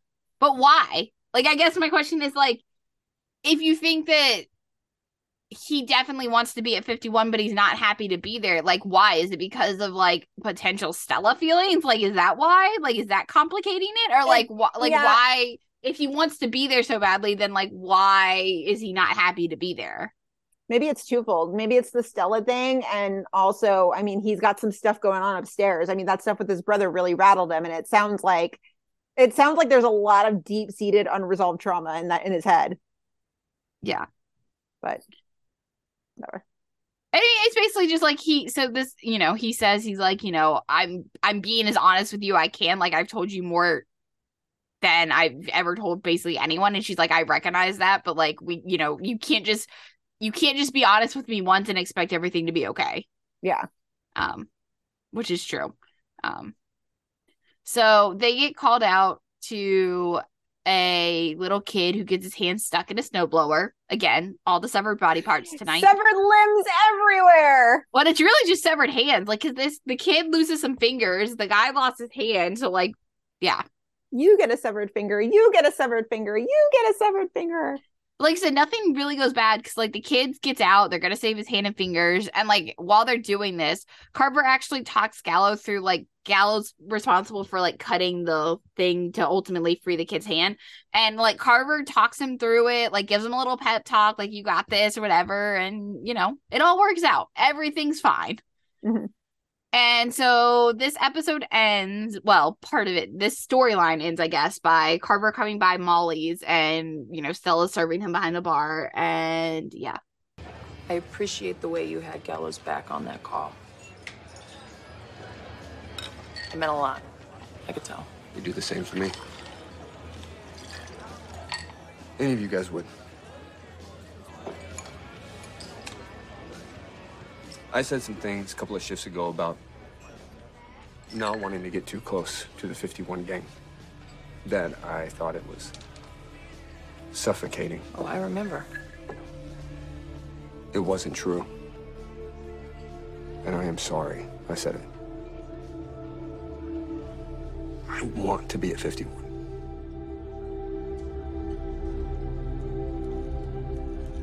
I need this family.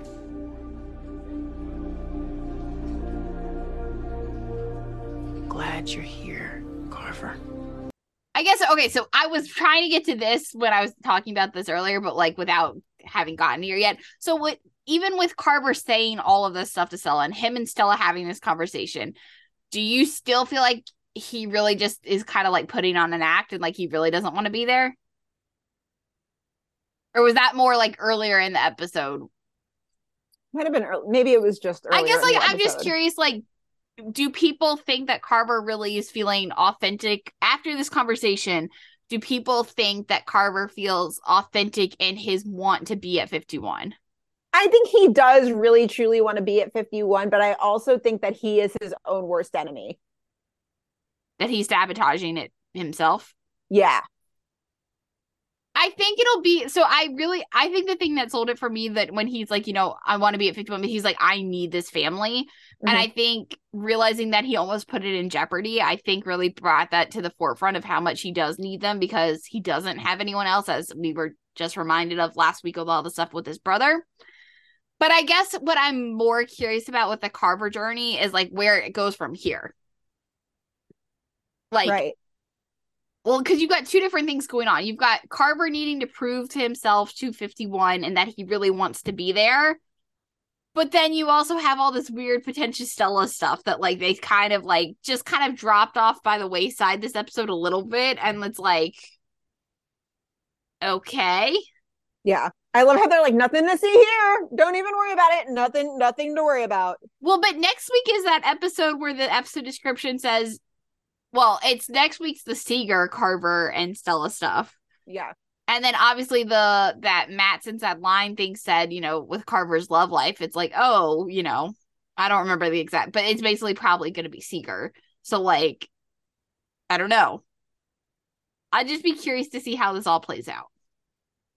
Yeah, I mean, I'm not going to lie. After last week and the shit that Carver pulled, I would not have been mad if like that was his like sunset and he was just like, you know what, 51's not for me, I'm going to move on. I wouldn't have been mad. But he is sticking around, so we'll see. Maybe Carver and Seeger will be the cutest duo ever. I don't know. I wouldn't hate that. Fine with me. We need something to get us excited. We need something happy to hold on to with Fire. We need something. Yeah. I don't know. Like I said, I guess I'm just more interested in seeing where it goes from here. Yeah. Like, I thought this was fine. It's a good first step, but it's that's all it is. It's the first step. Right. And like, it's a first step in realizing that like he can't go back and start all over again. Like, this is literally his last chance. Mm-hmm. So I'll be curious to see what he does with it. Yeah. How much he leans into the real 51 family stuff, all that stuff. Yeah. So I think that'll say a lot about Carver and who he actually is. We did get listener thoughts. Heather B said, as much as I think Stella as a boss might have overstepped here by showing up at his house, we know that is her style and it was the kick in the ass Carver needed. I like the ending at the bar when it's obvious her threat to kick him out of the family he claims he doesn't want finally broke through to him. I hope we get a little more and this isn't the end because it doesn't feel quite finished, but it was worth all of that to wait and see him. All of that wait to see him in a place where he doesn't trust anybody to a place where he realizes he can trust his newfound family to have his back. Yeah, I agree. I think it's it doesn't feel quite finished, so I think it's a good first step, but I think it'll really depend on what they do from it with him and his journey from here. Right. So we'll see. We'll see. I'm still kind of bored with him, but we'll see. We'll see. Yeah. So Cindy and Herman next up. So I think this is all the Cindy we have ever wanted, but like not like this. Like, I know. That part's really hard to swallow. It is really hard to swallow. There was that question in the mailbag of like, if you could have any One Chicago spinoff, what would it be? A family sitcom with the Hermans. Oh my God. Mm-hmm. Yeah. Like a Modern Family style sitcom. I'm just imagining it. Herman's yeah, that house. would be good. That would be good. Done. Herman's house. Yeah. Yeah. Done. Just that. Can somebody write that AU fic? Can somebody like write a one shot? Like, that'd be great. Oh, goodness. Okay. So Cindy had her first chemotherapy session and it's like 8 a.m. Herman is babying her. Cindy's like, I did not have knee surgery. I can walk. Leave me alone. And Herman's like, I'm going to work. Do you need anything? And she's like, a margarita. Margarita Cindy is such a mood. Mood. Yeah. And Herman's like, it's 8 o'clock in the morning. She's like, I have cancer. I can do whatever I want. I love her. Yeah. Cindy. Great. So she's like, just remember, like, don't forget to get me what I want. And he's like, no, I don't worry. I'll get it from the firehouse. I'll get you everything you want. Don't even worry about it. So throughout the episode, Herman keeps like, he's actually invested in everybody's lives. Like, he wants to know what the gossip is. He wants to know what's going on. He's getting all of the tea. He just even says, he's like, I have to be in tune with the whole house. Like, I'm a lieutenant. I have to be in tune. And so everybody kind of starts to notice it. And Violet's like, dude, is it me, or has Herman been like a lot more talkative lately? And so Mouch kind of explains it in the way that only Mouch can. Mouch is just like, you spring chickens won't understand this for a while, but when a man of our vintage faces hard times, he remembers that life is really about family and the people around you, and he's just trying to invest in your lives, like show he cares, like let him in. It's so funny because it's like, yeah, that makes sense, but it's also not true. No, not at all. Not at all. I mean, the whole like remembering family is important. Yeah, absolutely. Yeah, but like, it's like, that's not why he's asking the questions. Yeah. He doesn't care. So Herman goes home after his shift, and the thing that Cindy wanted was the gossip and the tea from the firehouse. I love it so much. It's so sweet. That's exactly what she asked for. And so she's like, yeah, give it to me. And he's like, so Violet kissed Gallo. And then like this Dylan thing is happening again. And she's just like, ooh, oh my goodness. She's so my favorite is her comment about Violet and Gallo. She's like, the two of them again? Like, sounds like trouble. And it's like, yeah. Uh-huh. That's all she wanted. She wanted the tea. It's so cute. Protect Cindy at all costs, please. But actually, though, I love her so much. So, yeah, we had a listener thought on this one. So Heather B said, Herman holding back his tears after putting on a brave face for Cindy and gathering gossip for her was everything. And it's true. Once he brought her home and he left to go to shift, he turned around and like his face was just like, he was definitely holding back tears.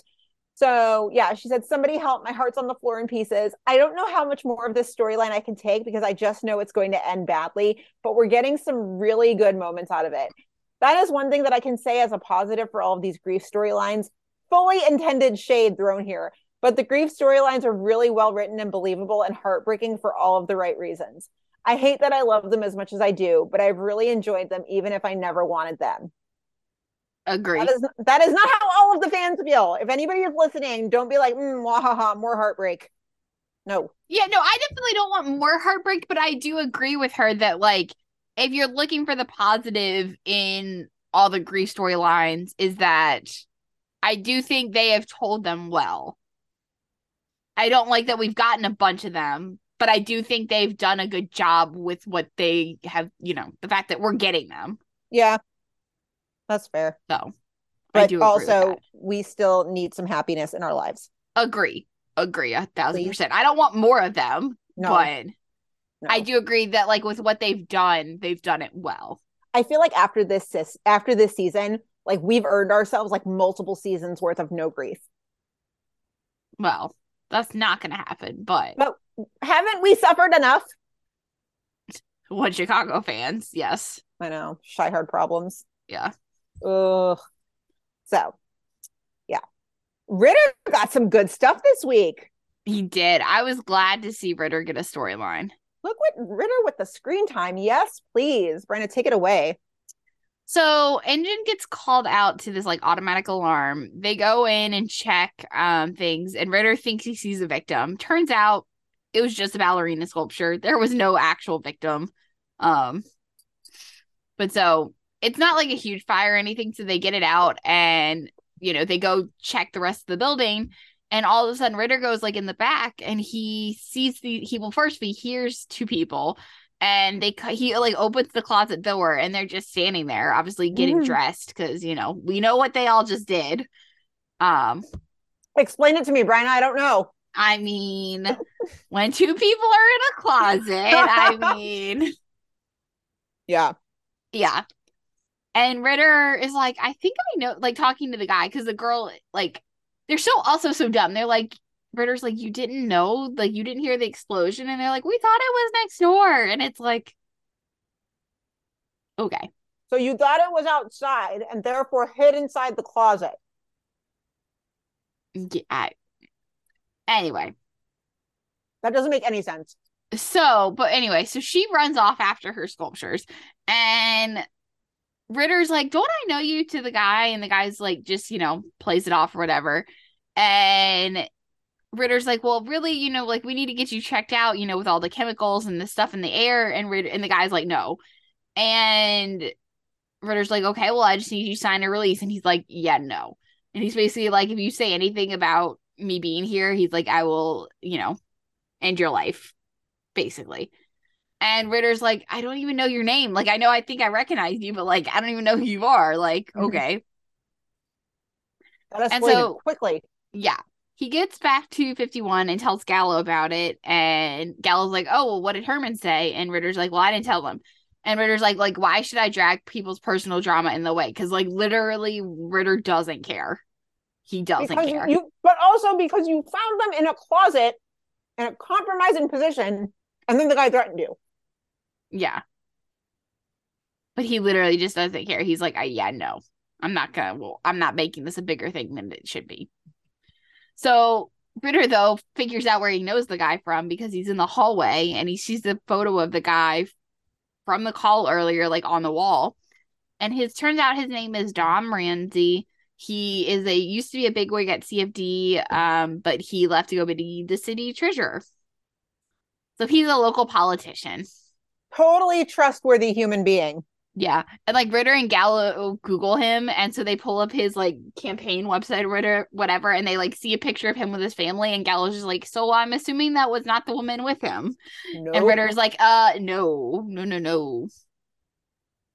But Ritter still believes he's like at the end of, because Gallo's like, oh, well, basically you found like your next big political scoop.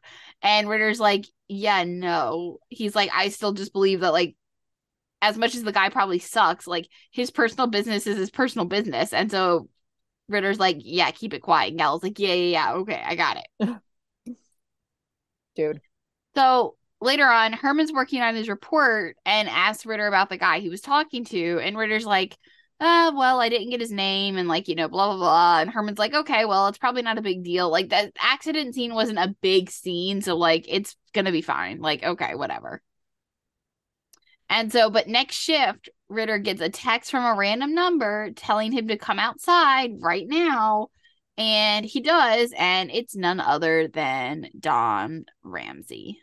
How do you have my phone number? Thought we had an understanding, Darren. What are you playing at?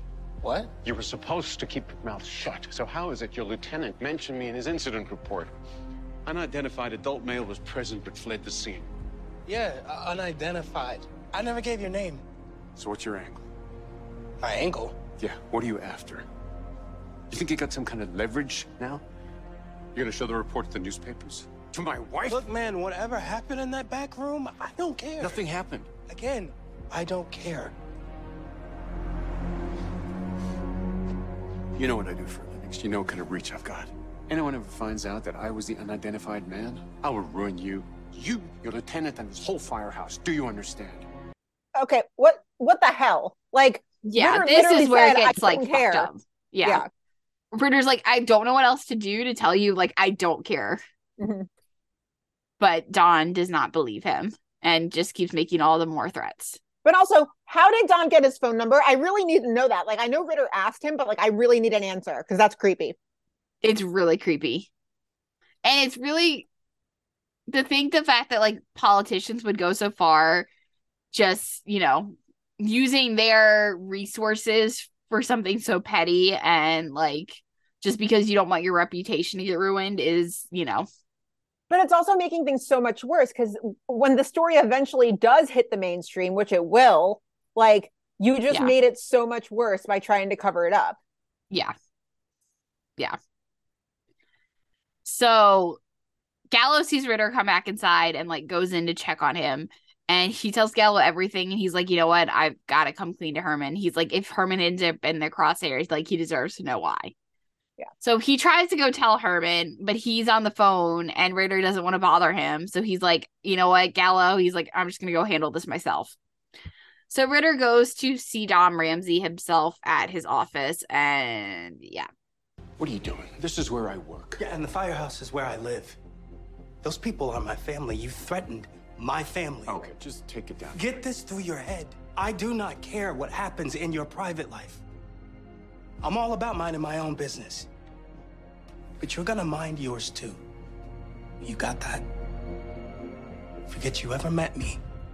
Because you make trouble for my lieutenant or my firehouse. I don't care if you're the president. I'll come for you. Say you understand. I understand. Ritter making threats. He takes it into his own hands, that's for sure. Ooh, boy. I mean, I just loved seeing Ritter stand up for, you know, his 51 family. And he's like, you know, and Herman especially. And he's like, you know what? Like, yeah, if you want to mess with me, okay, whatever, that's one thing. But like, you don't, once you get into like threatening my family, that's where I draw the line. Mm-hmm. Yeah.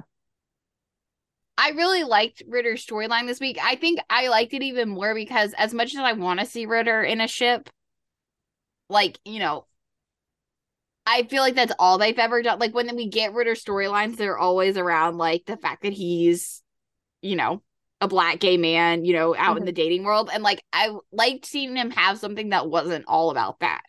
Yeah. Yeah. So Heather B did have a thought. She said, Ritter's storyline kind of bothered me. I'm glad they actually gave him a storyline, but it was so cliche and I was cringing the whole time. I kept thinking that it was going to get worse, and it was just really predictable threats the whole time. David S. Lee, the guy who played Don Ramsey, was Moriarty on season 2 of The Librarians, and he plays an excellent villain. I felt like he was just completely wasted here with generic lines. I love Ritter standing up for Herman, but the story itself fell flat. Interesting. I'm intrigued. I'm like, wait a second. We don't usually get Ritter stories. I want to see where this goes. Yeah, like I said, I was just glad it was something that wasn't even just like I said, usually his storylines are all about his love life. Right. So I was just glad it wasn't, you know, all about his love life. Although I do want more of his love life. Because, like, even at one point, Violet's like, oh, like, how'd the Tinder date go or whatever? And I was like, yeah, no, give me more of that. I was like, I want that gossip. Like, right. I felt like I was at the table. I was like, what Tinder date? I want to know. Yeah, I was like, spill all the tea, please. Yeah, like, tell me. I want to know these things. How did it go? Yeah. Yeah. So, yeah, I wonder where that's going to go. It was nice to see Ritter stand up for himself. It was good. But also, like, let's just not make this the only Ritter storyline for the next, like, it shouldn't be until season 12 that, like, we get another Ritter storyline. Right. Exactly. So, yeah. So next up we've got, and I'm not even happy that these two are paired back together, but it's Violet, Munsell, and Gallo. The fact that I just had to say their names in the same sentence, I'm not thrilled. Not thrilled. Okay. Yeah. All right. So Munsell gets to 51 and he immediately starts hitting on Violet in the kitchen. I don't remember him having a thing for her. I don't know if he had a thing for her in the beginning because he's only been in one other episode, but like, yeah. And she was not with Hawkins at the time, but not also Hawkins was still alive. So that was still kind of a thing. Remember those days when everybody was happy and healthy and accounted for? Yeah. We were so young, so innocent. Mm-hmm. Yeah. So yeah, Munsell starts hitting on Violet immediately. And it's like something about what food she likes. And so she's like, wow, you have a good memory. And he's like, well, when it comes to you, Violet, I have a brain like an elephant. I could never forget. She gets out of there so fast. Oh my God. So bad. So bad. So it only gets worse. So later on, Munsell asks Violet out because he cannot pick up on like the vibes. Yeah. So he's like, so do you like going on walks? And she's like, yeah, I guess. And he basically asks her out to go on a walk in a mall because it's like $3. It's 3 degrees out. And also because he's cheap AF. Because he even makes the comment. He's like, yeah, dinner and drinks are so expensive these days. He's like, basically, like, because he's cheap. I mean, I can't imagine floaters make that much. Yeah. But like, wow. Read the room, dude. Read the room. So cringy. So Violet shows up to Molly's after shift. Munsell stops her. Also, like, him just assuming that, like, hey, I'm at 51. I'm totally cool to go to Molly's now. Sir, you have to earn that. You have to earn that. So He tries so hard to ask her out again, and she's just like, no, we're not doing that. So Gallo just steps up and he's like, look, if he asks you again, you can just tell him that we're together. Like, he'll back off for sure. Which, like, all right, Gallo, I'm gonna go out on here. I'm gonna give you the benefit of the doubt and say there was nothing like that was not romantically motivated. You were just helping out your friend. Like, yeah, I don't have a problem with that's not the problem I had with this story. Like, because I mean, he doesn't say like, oh yeah, like let's pretend we're together, like, you know, like let's pretend we're like. He's just like, listen, if he asks again, you can make the comment, but like that doesn't mean they're fake dating. So like, I have no problem with that. Okay. So Violet and Brett and Gallo, they're talking, and Brett's disappointed that she like gave up the Dylan thing. She was just kind of like, man, like I kind of miss him. And so little Sylvie Brett went sliding into his DMs. Yeah. I know a lot of people did not like this because it felt like after last week with everyone, you know, Violet and Severide telling Brett basically that like she should lower her standards, that like now she's missing Dylan. Mm-hmm. I don't know. I don't know how I feel like this Dylan thing. It's like, I didn't mind the guy, but like, I do, like, you know, it's like, what are we doing? Like, is Dylan really going to come back in the picture? Well, he's in the promo photos for next week. He is? I did not see those. Oh, yeah. Yeah, Violet and Brett go to one of his hockey games. Interesting. I missed those completely. Yep. Okay, well, then I take that back. So I guess I'll be curious to see how much longer he sticks around. Yeah. So our little Sylvie's growing up. I would never peg her for someone who would slide in the DMs. Yeah, but it's not working out that great for her because he's ignoring her. So he's doing a heckin' ghost. Or maybe he just doesn't use Twitter. Well, Instagram. Maybe he's an Instagrammer. Yeah. So Munsell comes walking back in, and in a kind of like a Hail Mary move, Violet grabs Gallo and like makes out with him. But the thing is, Munsell doesn't even say anything. He literally just like, she sees him walking in and like he's like making his way towards their table, and Violet's just like, fuck it. And she just goes in for the kiss.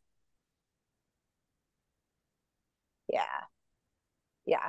So, you know, obviously like they separate, and Brett's like, the fuck was that? And Violet's like, it was just a thing. I would not have had a problem with this story if it hadn't been in the promo for next week of like them circling each other again. Okay, look, Evan Hawkins has barely been dead for like 4 months. His body's not even cold. They probably haven't even finished cleaning up the rubble from the Pickwick Theater. And they're already trying to shove Violet and Gallo back down our throats. Yeah, okay, so a couple things. One, I think my issue with this too is that like Violet, I don't know what Violet was thinking, because like Gallo just said, hey, if you want to pretend like I'm your boyfriend, like if Munsell asks you out again, like I have no problem with it, like say it, sure. But like Munsell literally didn't even say anything, and Violet just goes straight in for the kiss. And then like when Munsell does come over here, he's like, oh yeah, I'm saying goodbye, like, you know, I'm going to O'Hare, like, you know, it really wasn't anything. So Violet just did it. I don't know why Violet just did it. I'm really hoping that the promo's a fake out. It may be partially a fake out. But so I guess my thing is like, I get that Violet at some point is going to have to move on. Like, I get it. Like, that's just the position we're in, that like at some point she is going to move on. She is going to have another ship. Like, I can accept those things. I guess it just seems very out of the blue. Like, even the Gallo stuff, like, I think we all know at some point that they're going to push Violet and Gallo back together, right? No. But like, okay, you accept that it's going to happen. You may not like it, but you know that it's going to happen. Yeah. So I guess my thing is, this just seems so out of the blue. So like all of a sudden it's like, oh yeah, we kissed because Munsell was hitting on me. And then next week Violet looks like she's like panicked over, you know, the fact that Gallo, you know, something's going to happen to Gallo in a very similar way that it happened to Evan. And it's just like, I get that I don't know. I just, yeah. Not like, it's just a lot of stuff I don't want. Yeah. It's hard. If I have to choose between single Violet and Vallow, like right now I will choose single Violet. Like, yeah, I mean, I don't think she needs to be in another relationship right now. No. Maybe someone just to date, to like have some fun with, but like not like a serious like relationship. No. Yeah. But yeah, it's yeah. I feel like even if Violet might be done grieving Evan, which she's probably not, there are some fans who are not done grieving Evan, me being one of them. So maybe that's why I'm just not ready. I'm not ready for her to move on yet. Well, here's the thing. I think one, you never stop grieving that person. So like she's like, it's always going to be there with her. Yeah. I think the thing is she just has to figure, like, you know, I think moving on is a weird term. I think moving forward is a better term. Like you have to like, she has to slowly start getting back out there because, you know, she's not going to just keep you can't let yourself wallow in the grief for forever. The grief is always with you, but you can't let yourself wallow in it. So she does have to start moving forward with her life. That's what I'm saying. Like if she has like goes on some dates, like nobody has a problem with that. But like, it's just the idea of like, if they're going to start the Gallo and Violet ship already again, then I do think it is a little annoying that they haven't let people finish grieving Hawkins and even Violet finish, you know, really wallowing in her grief before they've like, oh yeah, Violet and Gallo. Like we all accept that Violet, we may not like it, but we all know that Violet and Gallo are going to happen again. Yeah. I just don't think it should be this season. I think it should be next season. I just think that she has grown as a person to the point that like they just don't work anymore in my book. I feel like she's grown too much. Yeah. But I mean, my opinion could very well change. Yeah. And I mean that it may well be, I just like I said, I just don't think we need to be starting Violet and Gallo like right now. Right. Like let that be a next season problem. Mm-hmm. And I'll be, like I said, I think I'll be I'll save it for in the next section because it really goes with like the Taylor stuff. So I'll save it for the next section. Yeah. So Heather said, if you have to use a creepy floater to push a couple together, probably some kind of sign the ship shouldn't happen. Valo's extinct. Violet doesn't need to move on and settle any more than Sylvie does. I don't need her to question her feelings because a barn falls on Gallo. We all know Carver and Stella are going to go back in and dig him out anyway. Just no. Also, as creepy and pushy as the floater was, I'm surprised it wasn't Violet who showed up at Carver's to drag him back to work just to get rid of him. That guy needs to stay at O'Hare forever, and Valo does not need to happen. Well said. Yeah. Well said. Yeah, so. I definitely think that Gallo, I think part of the Gallo thing, like, is true, but I think part of it is going to be a fake out, too. Like, Gallo's not dying next week. No. God, no. So, well, and it goes back to the bit. Every time Gallo almost dies, like Violet even said, she's like, I don't like it when you almost die. And then she's like nice to him for the next like 24 hours. Yeah. Yeah. I don't know. And I think the thing is too, is like, even with the Gallo stuff, like Violet and Gallo are close friends. Like there is no denying they have a close relationship. So like, yeah, if she sees that Gallo is, you know, stuck under a pile of rubble, she's going to be emotional about it. Because that is her friend. That is one of her best friends. But, like, doesn't mean you have to turn every little thing and be like, oh, my God, Violet is good. You know, like, she saw Gallo get hurt and, like, you know, that made her realize that she still has feelings for Gallo. Like, we don't need that. She can have an emotional conversation with Gallo after he got hurt and not have it be romantic. Right. You know? Right. So, yeah. So last up we have Trudy, Mouch, and Severide. I love this. I thought this was great. Yeah, this was great. This was really great. I really enjoyed this. This was like the first comedy storyline in a while that I really, really liked. It was really good. And I loved how hard Mouch was trying and how Severide was like, all right, I'm going to help you out, but like give you all the credit. Yeah, it's really fun. So Trudy comes by 51. And also, like, we got a lot of Trudy in last night's Fire episode. Mm-hmm. And, like, I just really love how we've had a lot of Trudy. I mean, on PD2 this season, I feel like we've seen a lot more of her this year than we have in other seasons. That aren't the early seasons, obviously. But, like, I feel like in these last couple of seasons, she's not been around as much. But this year, I feel like she's been around a lot more. Yeah, thank goodness. I love Trudy. Yeah, so it was nice to have like a double dose of her on Fire and in PD. But But yeah, so Trudy comes by and she's looking for Severide, but he's out on a call. So Mouch is like, well, what can I help you with? And basically, one of her friends, someone's been setting small fires at her friend's apartment building, and they want to handle the issue internally and kind of like get on it. But OFI is so backed up that she's like, Severide's good at this shit. Like, I want him to investigate.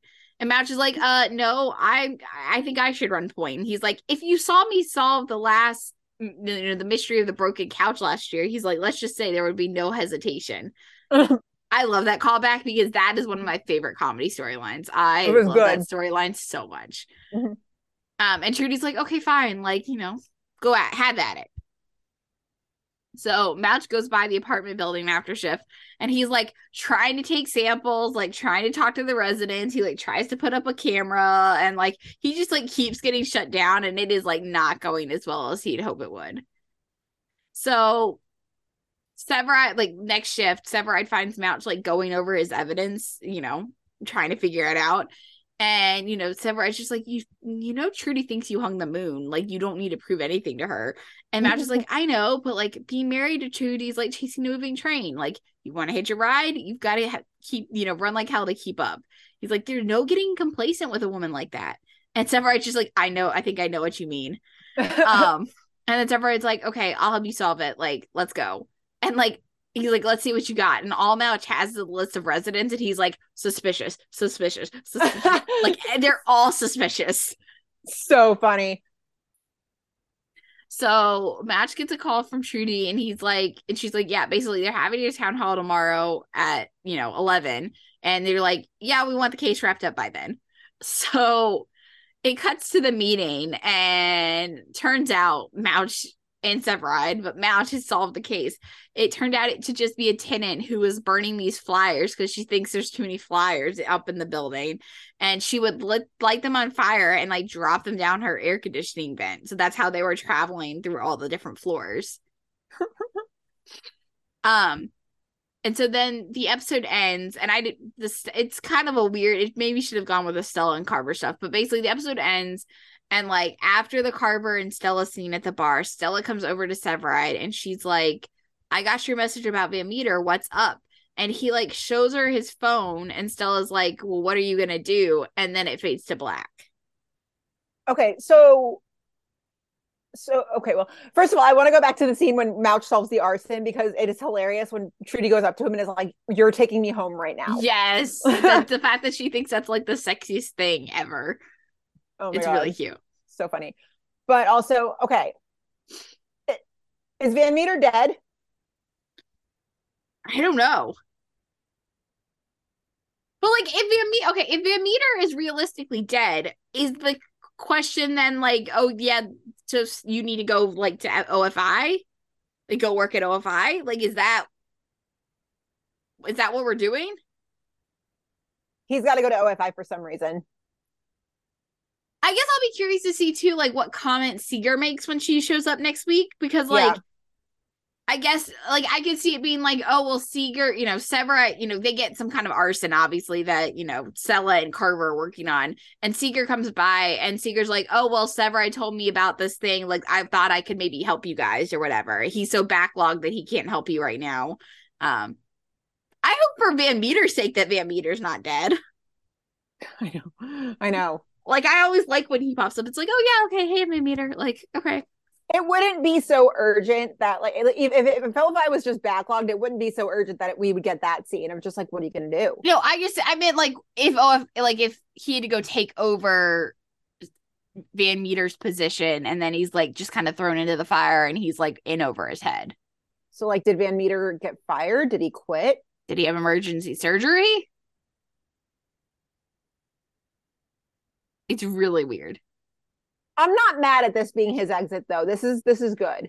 No, I think a lot of people I've seen on the internet have brought up the point that, like, if he's at OFI, at least he's still with Stella. Mm-hmm. Like, yeah, they're not working together, but, like, he's still at home in the loft, like, every night. Yeah. So. Yeah.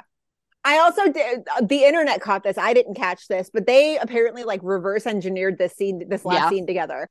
I didn't catch this, but basically they took old footage of Kelly from like an old episode, and they basically 11/7.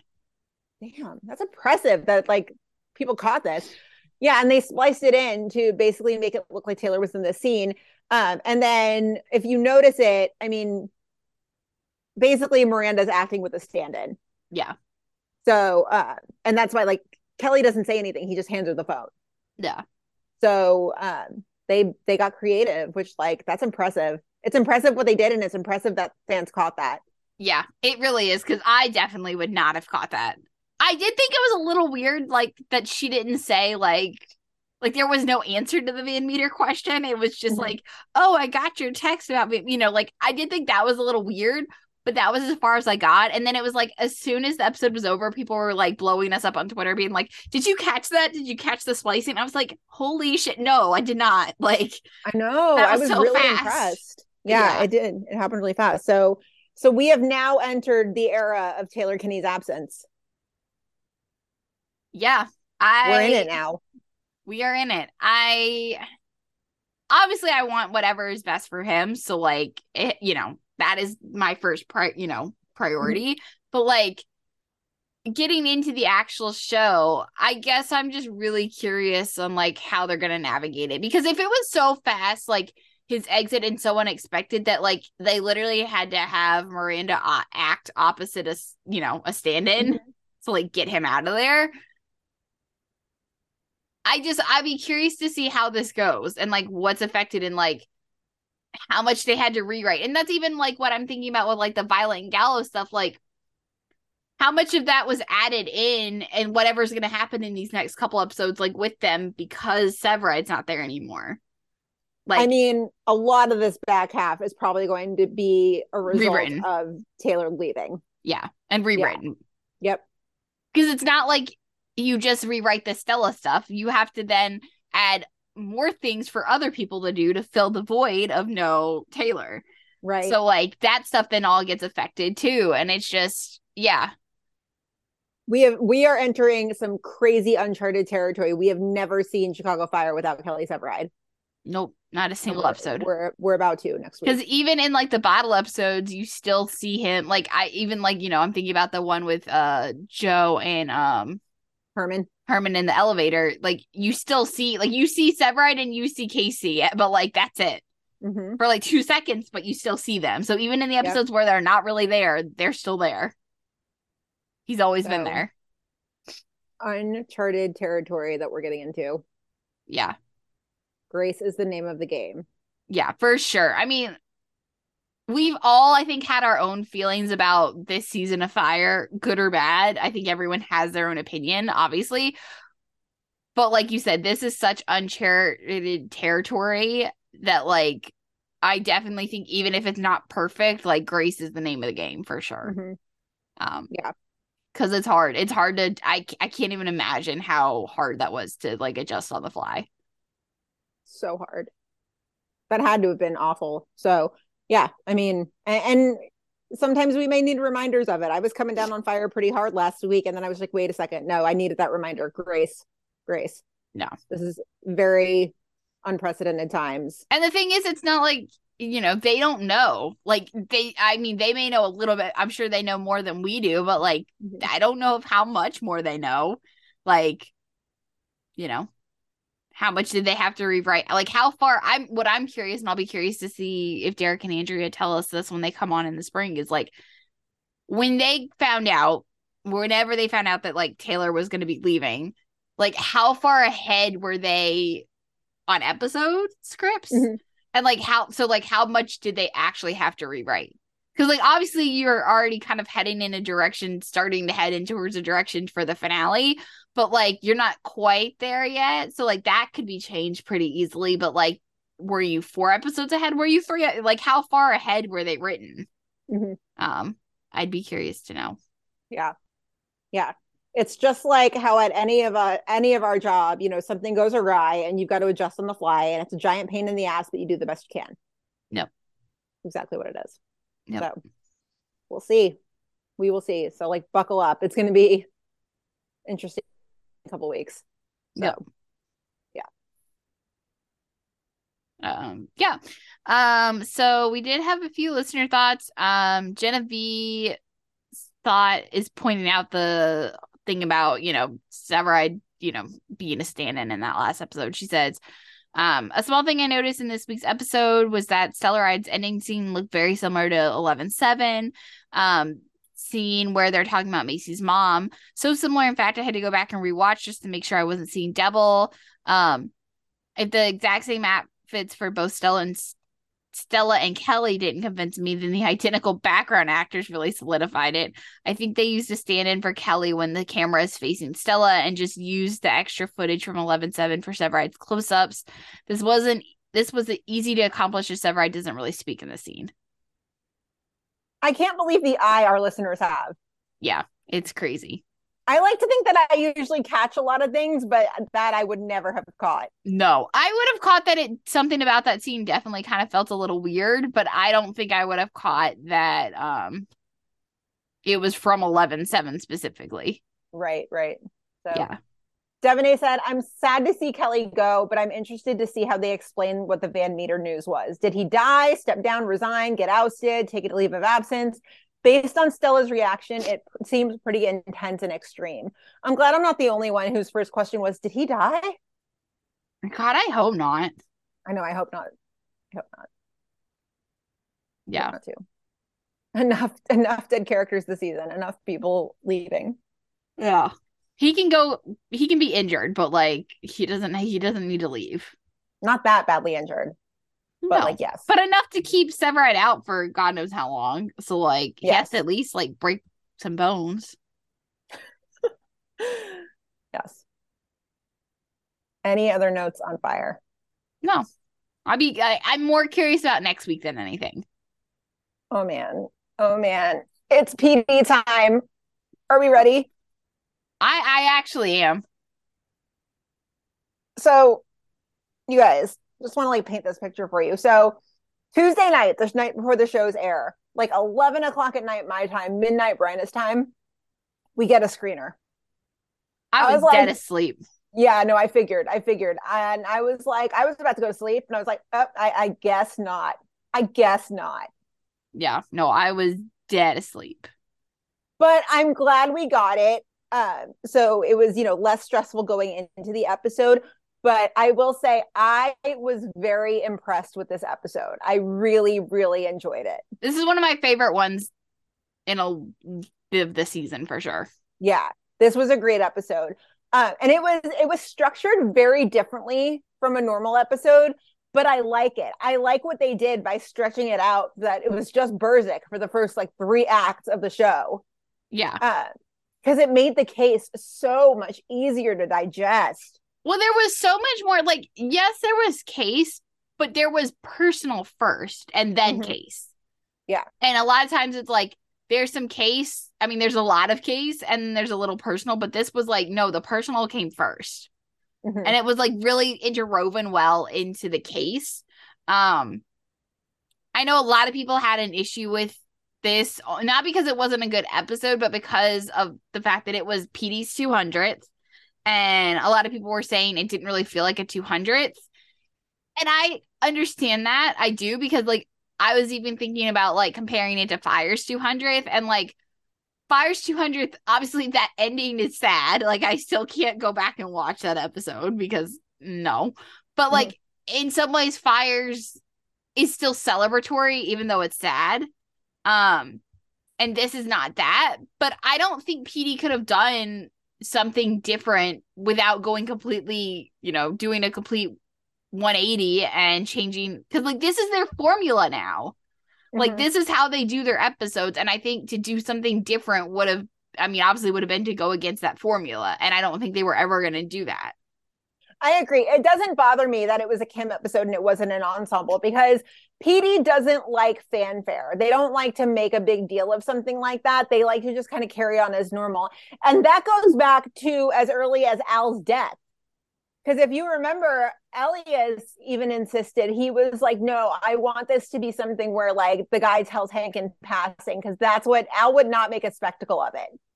Yeah. And I think for me, I was just more glad that, like, obviously with PD's 100th, it was a crossover, which, like, that is not, no. But, like, this is just what, I mean, this is what PD is. Like, it felt like it honored what they are these days.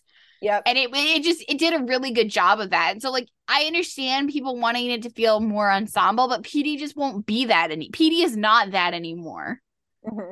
And it just, I don't think, I would have never expected it to be like that. I would have been shocked if they'd done something a little more ensemble for this. Yeah. Yeah. Because that's how PD operates. They're just like, okay, yeah, it's our 200th, moving on. Yeah. Or like if we actually had a not character driven episode and we had, like I said, you know, like, oh, there was Burzek, but there's Kevin. And then there's also, you know, Voight and Haley. Like, if that would have been weird because we just don't do that anymore. Right. So this felt just very true to who PD is. And I really appreciated it. Or who PD is nowadays. So. Yeah. I agree. And I was just glad they didn't have to share it with Fire. My only gripe about this episode is that I wish Benjamin had been in it. I realize he's brand new, but he's still part of this family. That was so weird. It was weird. They make the comment, and I guess, okay, so we've known for a little while that Benjamin wasn't going to be in this episode. Mm-hmm. But I guess my thing is, like, was that a writing choice? Like, I felt like it had to be a writing choice. But then, again, if it's a writing choice, that felt weird, too. Mm-hmm. Because, like, you barely see anyone else in this episode. Like, you see Marina and you see Patty. And that's pretty much it. You see a few scenes of everyone else, but barely. I feel like Kevin and Haley have, like, 2 lines each in this episode. And Voight had, like, 5. Yeah. Which, like, for Voight, that's very few. Yeah. So I guess my question is, like, if you're already not spending that much time with the other characters, like, why couldn't Benjamin have been there? Right. And also, he's presumably the future of this show. Right. He's the one that's theoretically going to be around the longest. So he's going to propel episodes 200 and beyond. Right. Like, he's part of this family too. I just, that bugged me a little bit that, like, he wasn't in any of the promo photos for the 200th. Like, he's been off doing press, but like, again, no, but I think he was off doing, like, that's not why he wasn't in the episode. That came as a result of him not being in the episode. Yeah. Like, they didn't just be like, oh, we need Benjamin to do press in LA, so, like, don't put him in the 200th episode. Like, that's not how that went. He went and did press in LA because he was free for a week. Yeah. And that, it really bugs me. I mean, we've known about that for a while, and, like, it's bugged me literally for these, like, 8 weeks or however long we've known about it. It's like, we've been scratching our heads about it the entire time. Yeah. Yeah. And everyone, you know, especially when the promo or the photos came out of them with the cake or whatever, and everyone's just like, where's Benjamin? And I'm just like, he was not on set. He wasn't filming. Like, I know. Those pictures were a mixed bag, right? Because a lot of us were like, where's Jesse? Why isn't Jesse there? Like, even though he's not on the show, he should be there. And he was there, thankfully. We found that out later. But with that said, Jesse and Benjamin should have both been there. Yeah. Jesse and Benjamin. Like, going to the Jesse things, it's so weird. It makes the fact that Jesse's pretty much been on set this whole time, like shadowing directors, and then obviously getting ready to direct 16. It's just so weird because, like, he's not in the official promo photo, you know, the photos with the cake or whatever, right? And then it's like all these other photos of him coming out getting to celebrate the 200th. It's like, it's so weird. It's like, I'm there and I'm the one that, like, helped start Chicago PD, but it's like my face isn't on the cake, and, you know, like, which isn't really that important, but it's like, oh, it's just weird. It's like so weird that he was there. Like, I wanted him there, but also it was weird to see him there. It was really weird. It was really weird. Mm-hmm. I agree with that. So, all right. So we start off this episode, and again, this was a very atypical structure in that the first 3 acts were all Burzek. Yeah. We didn't see anybody else from the team. So Burzek and Michaela they're in the house. They're being domestic, and Precious Adams doing the dishes. It's really cute. So cute. I know. And Max should be doing homework, but she's got the TV on. And so Kim's like, no, like, we're not doing that. We're, you know, a couple more minutes and we're going to bed. Oh my goodness. They're such a family. I die. I love this so much. It's so good. It's so good. So She turns off the TV, and as she's cleaning up, a car backfires, which like immediately triggers her. So like the glass breaks, she cuts her hand, and she just immediately settles into, well, not to settle, you don't settle into a panic attack, but the panic attack just kind of overtakes her. Yeah. And so, you know, and she's just like, she can't really hear anything. She's just kind of like wrapped up in her own fear. And so Matt calls Adam over, and Adam handles it perfectly. Okay. This is talking as someone who does have panic attacks from time to time. Adam handles it perfectly. Perfect. Yeah. Like, he's nice and calm. He's not telling her it's all in her head. He's just reminding her, he's like, you're here with me. Just breathe. Like, it's going to pass. And that is what happens. They nailed the portrayal of panic attacks. Yeah. Nailed it. But like, oh, poor Kim. God, I felt so bad for her. Every single one. I was just like, every time I see those Roy flashbacks, I have like a moment where I'm like, I don't want to watch this again.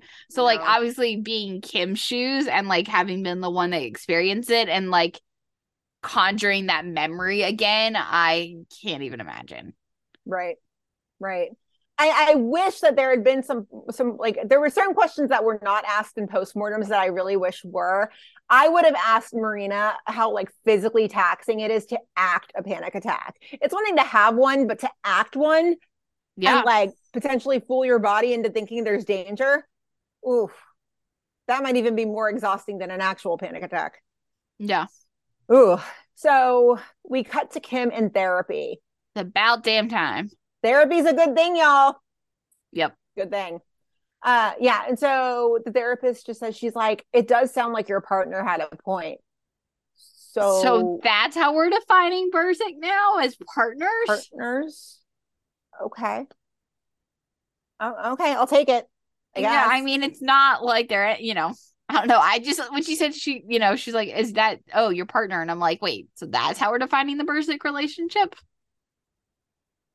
I know one of the preview articles had like called him he'd called Adam her life partner. I was like, I'll take that too. That's not a bad. I like that. I kind of like that. I'll take it. I'll take it. Want more eventually, but you know, for now, I'll take it. I'll take it. Yeah, that'll work. So, and she just says, she's like, I don't want to scare him or my daughters, so I'm here.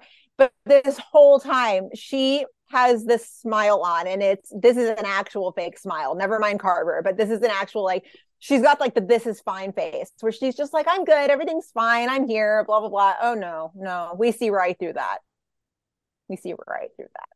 So, and so she doesn't quite admit to having episodes, but she does say this. I've been a cop for 10 years now, and I mean, I've been through a lot. I was shot about a year ago, almost bled out. It was 6 hours of my life. I've had so many hours since then, and I've dealt with it. I've been fine. I have been. You don't need to convince me of anything. I'm not. I'm just saying that I've been all right. I think a case a while back brought the shooting back up for me in some way, and I'm here, and I want to deal with it and go back to being fine.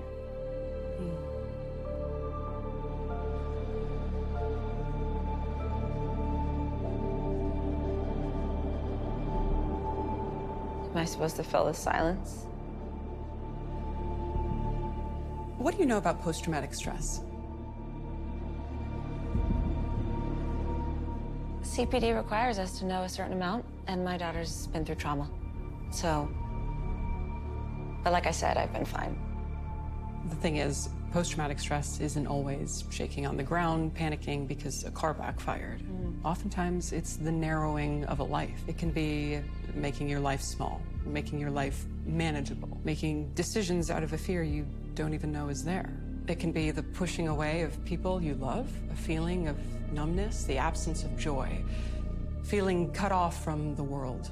Trauma has a way of trapping you without you even knowing it's sitting there, right on top of your body, weighing you down until something makes you notice, until a car backfires and you're shaking on the ground, panicking because you feel like you've just been shot again.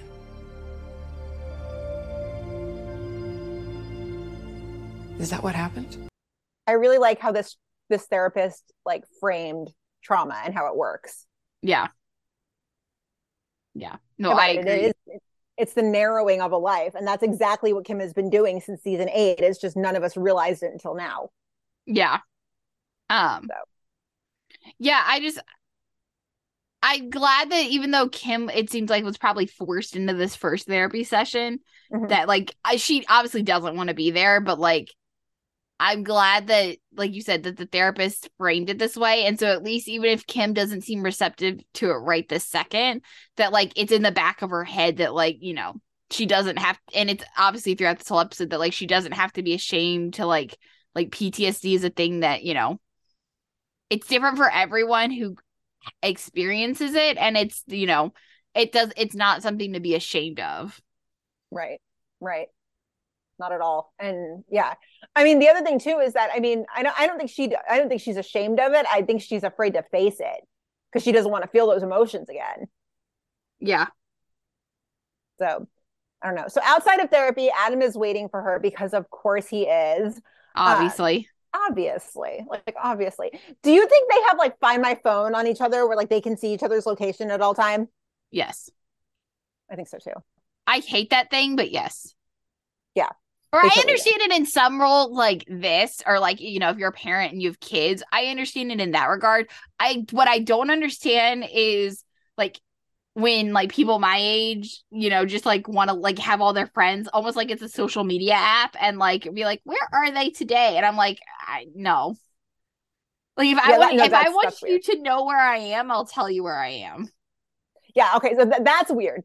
But like having it on your friend and like only checking it if you need to make sure where they are, I think that's acceptable. Yes, no, I think that is acceptable. But like, I just remember like when I was, you know, and this was pre-pandemic, so maybe things have changed a little bit. But like, when I was in DC, my friends would always use it and be like, and I don't want them to add me because like, I think it'd be great in an emergency situation, but like, I don't need them to like, they'll just be like, oh, where is, you know, so-and-so, oh, they're at, you know, this apartment, you know, or like they're at their apartment, and I'm like, who cares? Mm-hmm. It's not a social media app. It has a purpose. Right. Yeah, so Adam's waiting. He's like, I thought I'd give you a ride. That's love. Yeah. That's love.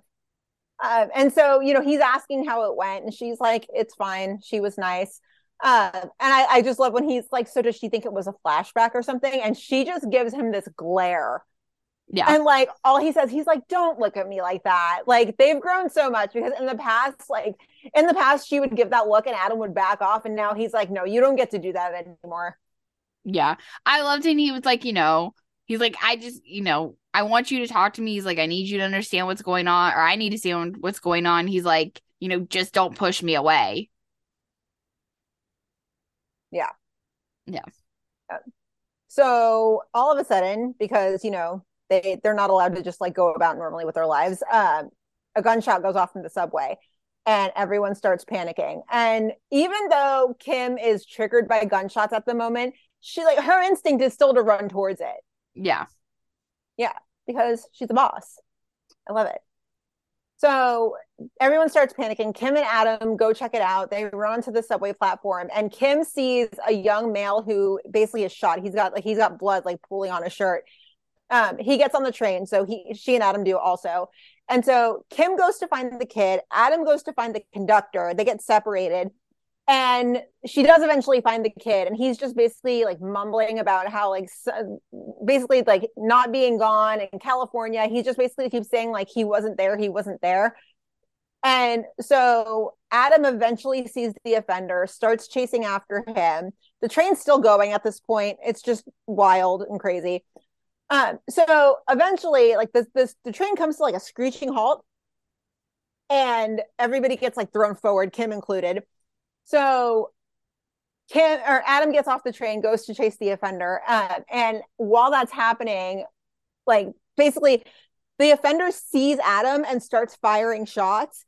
And this triggers Kim inside the train car because the minute it went dark, she started to kind of feel it coming on. Yeah. But then the gunshots made it even worse, and it's repeated gunshots. So the more that they go off and the more noise there is, she's like bawling her face into the kid's dead now, but she's like bawling her face into his shirt, trying to shield herself. Yeah.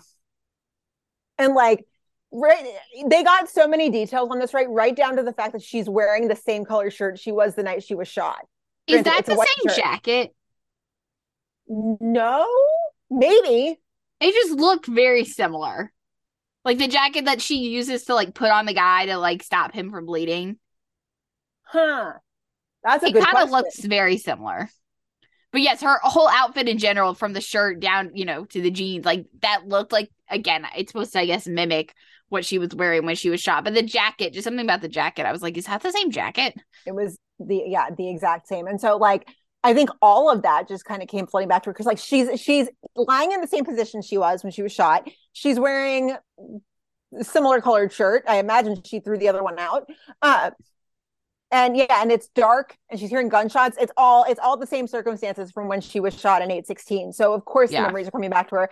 And she even gets this like she's covered in this kid's blood. Right. She even gets a lot of blood like in the same spot. And so like probably feeling that like wetness.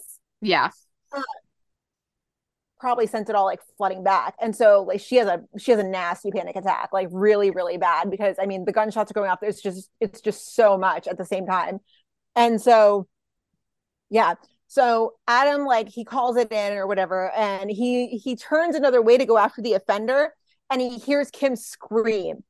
And in just typical Adam fashion, he's just like, I'm gonna go after them. Nope, I'm going back to Kim. Yeah. Just Adam. But she's having a really bad attack, like really, really bad. They differ for everybody, but for her, it seems like she really can't breathe. And that's scary. That's really scary.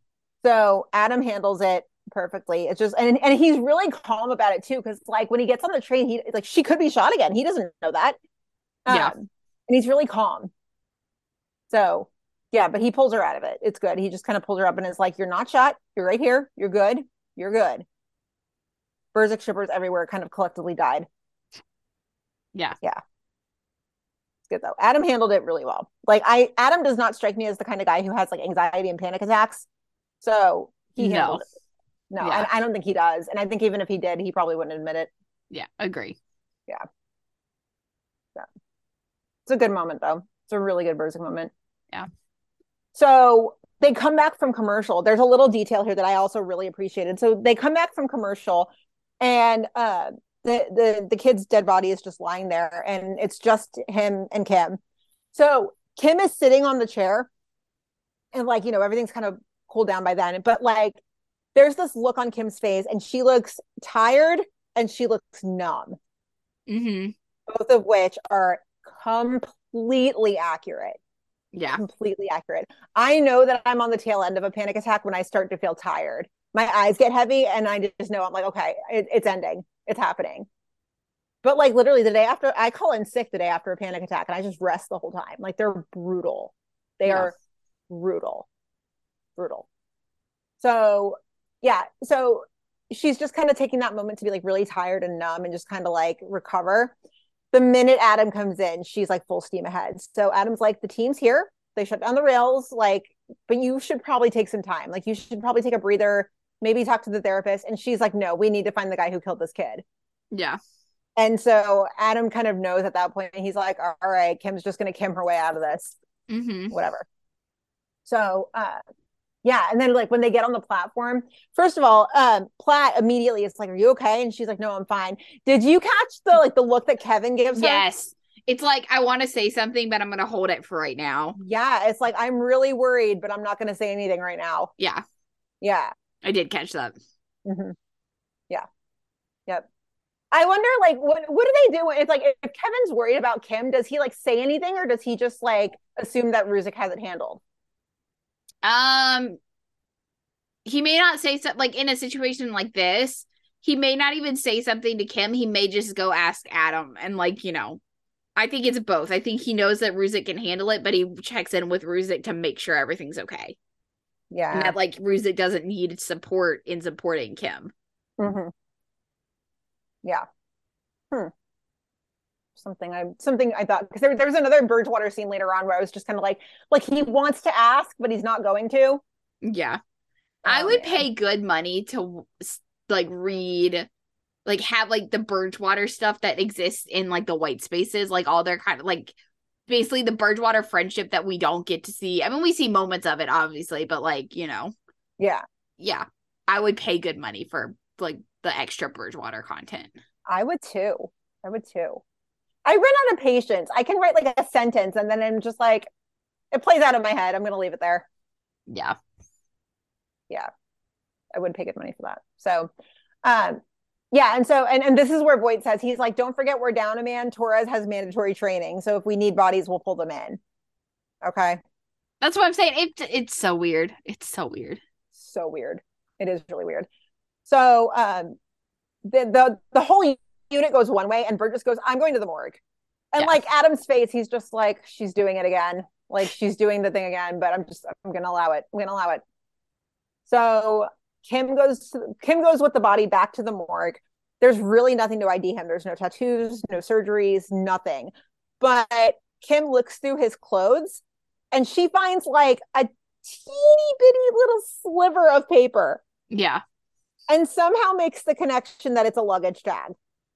I definitely did not pick up on it. And I definitely did not pick up on the fact, I know I saw it in like your tweets and like you having a conversation that like people are like, oh yeah, she would have recognized it because she's an airplane, you know, she has, you know, previously was a flight attendant.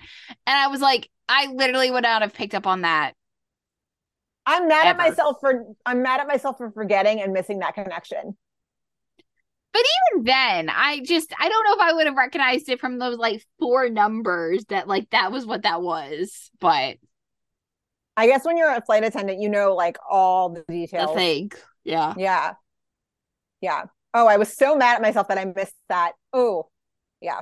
Yeah. So she finds the torn baggage claim ID because she's amazing. And from that's how they get their ID.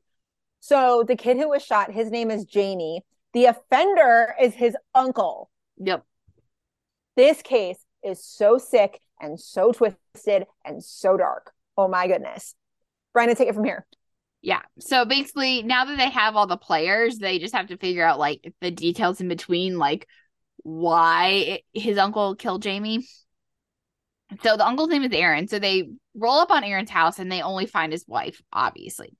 And she's like, I don't know anything about what he's been up to. She's like, you know, he just left, but Jamie's never stayed here before.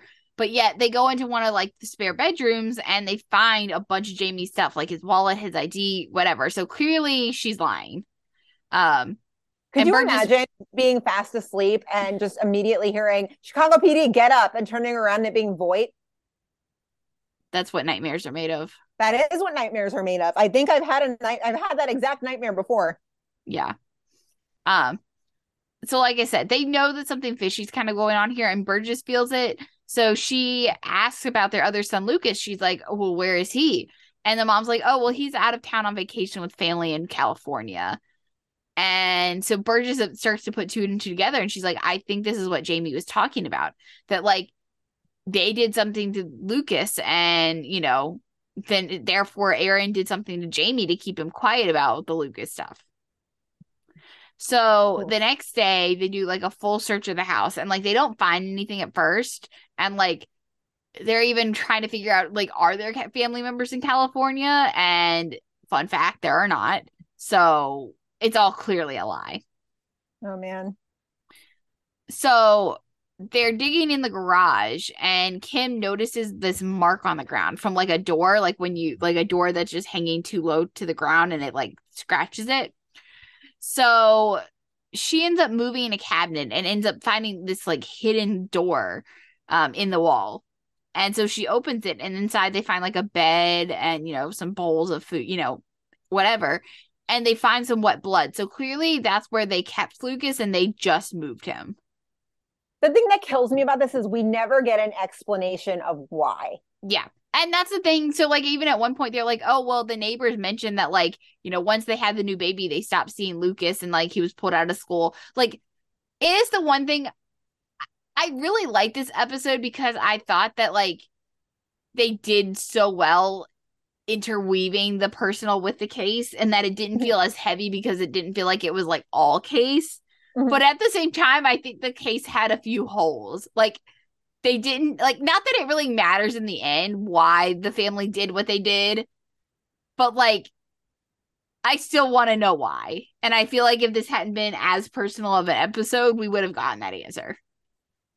Yeah, I worry that like maybe once they had the baby, they realized they couldn't afford both kids. But like, my God. But even then, to be like, oh yeah, we can't afford both kids, so we're just gonna, kill one. Yeah. Or like fuck over this. Like that's like, yeah. It's insane. Yeah. Yeah. So they bring in the wife for questioning, but she's of course lawyered up. She's like, they're not, she's not saying anything. So they end up getting Jamie's phone records, and he had repeatedly tried to call and text, his uncle, like trying to talk to Lucas. And then, basically he discovered that they were lying. So traffic cams end up picking up Aaron's truck, like entering some park. So Intelligence, of course, goes after him. But the park is so big that they have to split up to do a grid search. So even like the Burzek rides together and they're kind of in the same area, like Ruzek goes one way and Burgess goes the other way. So she ends up coming across Aaron's truck and it has a shovel in the back. So it's pretty obvious what he was going to do. Dude, what the fuck? Yeah, so messed up. And also, up. Why didn't he take the shovel with him? My guess is that he had Lucas in that spot and then maybe Lucas slipped free trying to like run away. And so like, why is he just going to run around with a shovel? But like, he probably should have run around with a shovel if he was trying to do what he was trying to do. Oh my God. Yeah. It's so wrong. Yeah. So then she hears Aaron and ultimately Lucas in the distance.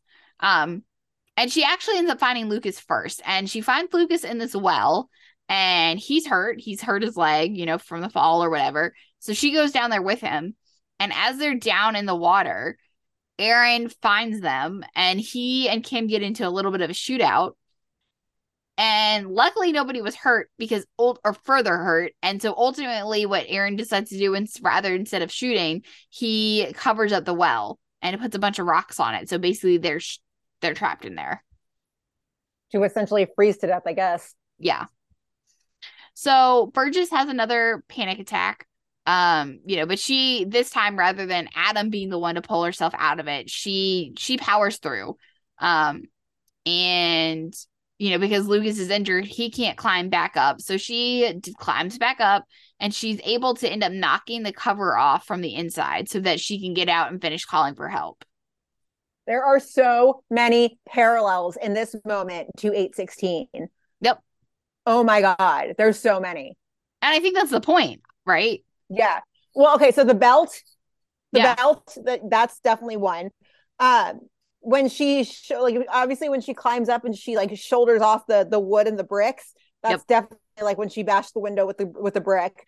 And then when she was talking herself through it, she was like, breathe, get the kid out. Like that's basically when she was like, don't die. Yeah. Like so many parallels. But I love it because it's almost like symbolism that kind of indicates like if you got through that the first time around, you can get through pretty much anything now. Yeah, I'll save that comment for the next scene. But so basically, even though she just called in for help, Adam comes rushing over and Kim's freaking out because she's like, "Where's Aaron?" And he's like, "Aaron's dead." And Kim, Adam ends up being the one to go back down into the well and get Lucas out. And Kim just kind of finishes going through what she's feeling and she just kind of sits there. And she's like, it's kind of, I think, partly, coming down from her panic attack, but also being like, holy shit, I just did that. Yeah. And that just happened. And hypothermia, because she's shaking like a leaf. Well, yes, and hypothermia, but also like a holy shit moment. Yeah. And then this episode ends and we have Kim back in therapy. I can't feel this. Feel what? Like I'm getting shot all over again. Like I'm bleeding out every time I hear a gun go off. I almost lost that boy. You didn't lose him. You saved him. You told him he's gonna be just fine. I can't be who I want to be with this. Not for my daughter and not for Adam.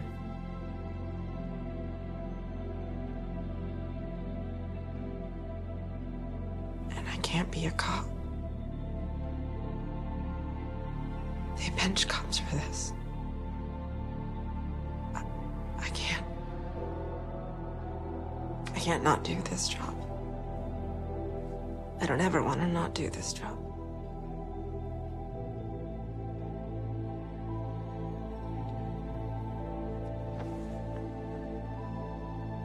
You said I'm trapped.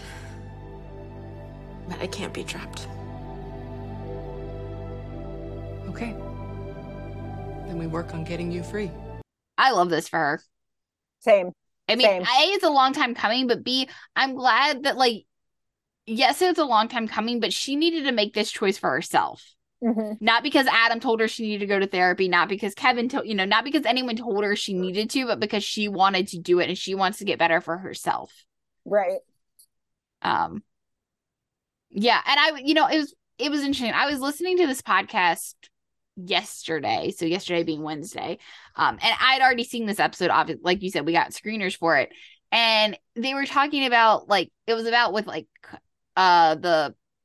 an author who just wrote a book about, like, the frontline workers during COVID and during, like, the pandemic, and he was talking about, like, PTSD and how, like, obviously, PTSD, a lot of people think of it as post-traumatic stress disorder, but he, and I guess in trauma, which I don't know a ton about, like, I don't do my research in trauma, but I guess some people can refer to PTSD as also, like, post-traumatic stress development, because, like, if you reframe it and, like, with the positive, they're like, yes, you go through the post-traumatic, the traumatic thing that has you experiencing PTSD, but because, like, there is some positive that can come out of it, because you are going to go through a development that if you put in the work, you're going to come out for, like, the positive, and it's going to, you're going to learn a lot about yourself, and you're going to go through all these things, and you're going to be a better, stronger person because of it, which I thought was really interesting. And I was just, the whole time I was listening to this podcast and them talking about PTSD and reframing it,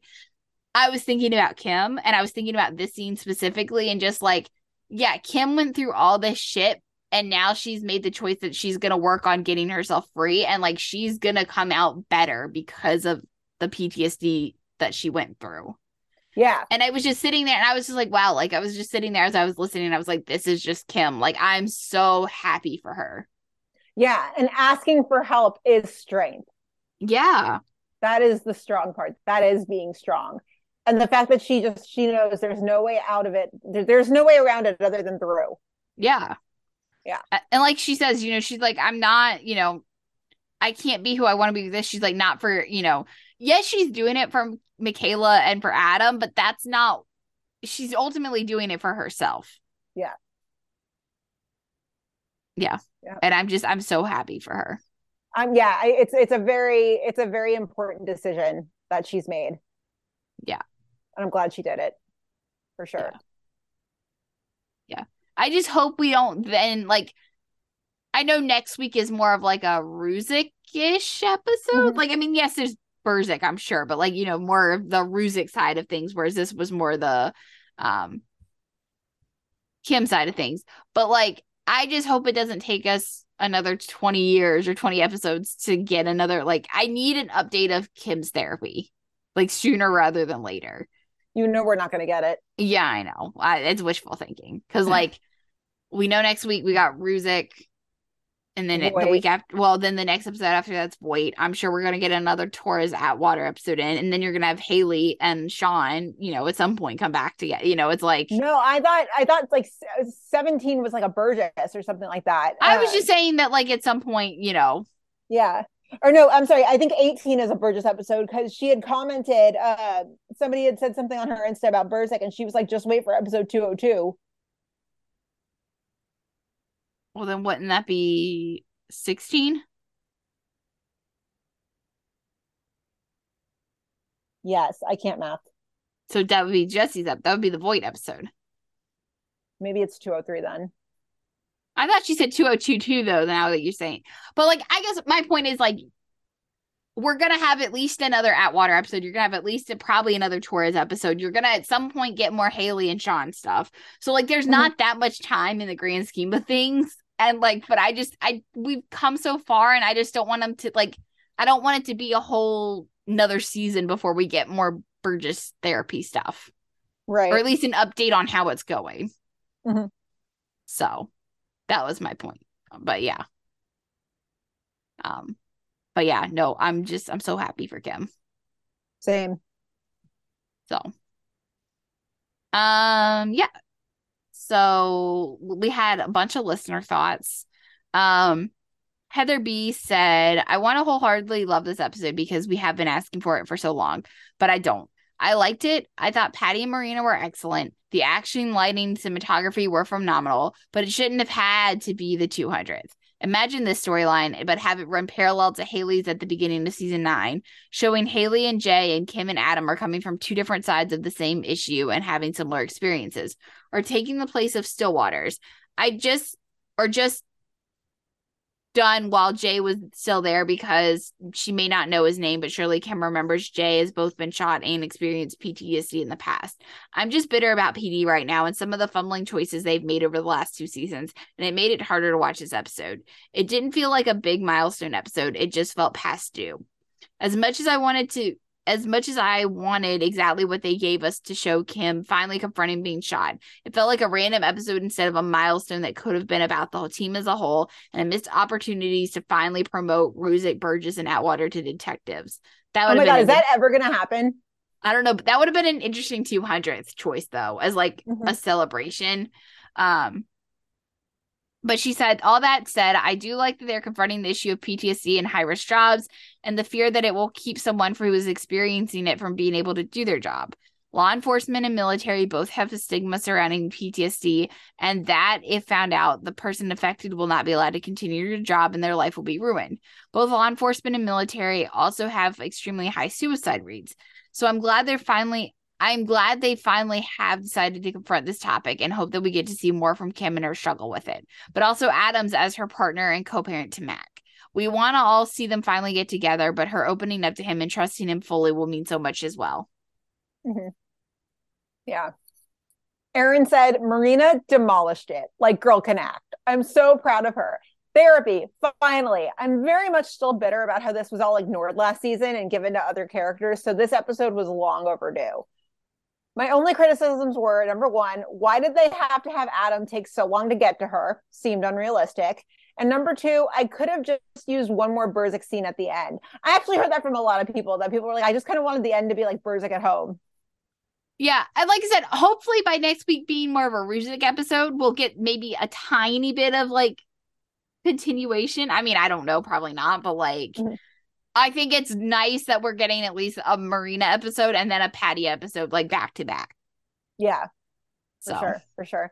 And then Aaron said, as a Burzek fan, I feel like this was a great step. I just hope they continue to take steps forward and hopefully by the end of the season reunite. In parentheses, because your girl's tired and desperate for them to be a couple again. That's funny. Yes, Aaron, we know your struggle. Yeah. The struggle is real for Burzek fans. Erin warned us before she sent that email too. That was cute. Yeah.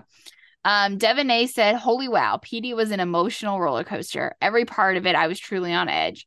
Marina's acting was phenomenal in every part of this trauma journey. Every bit of each panic attack, I felt the emotion and exhaustive nature that she was putting into them.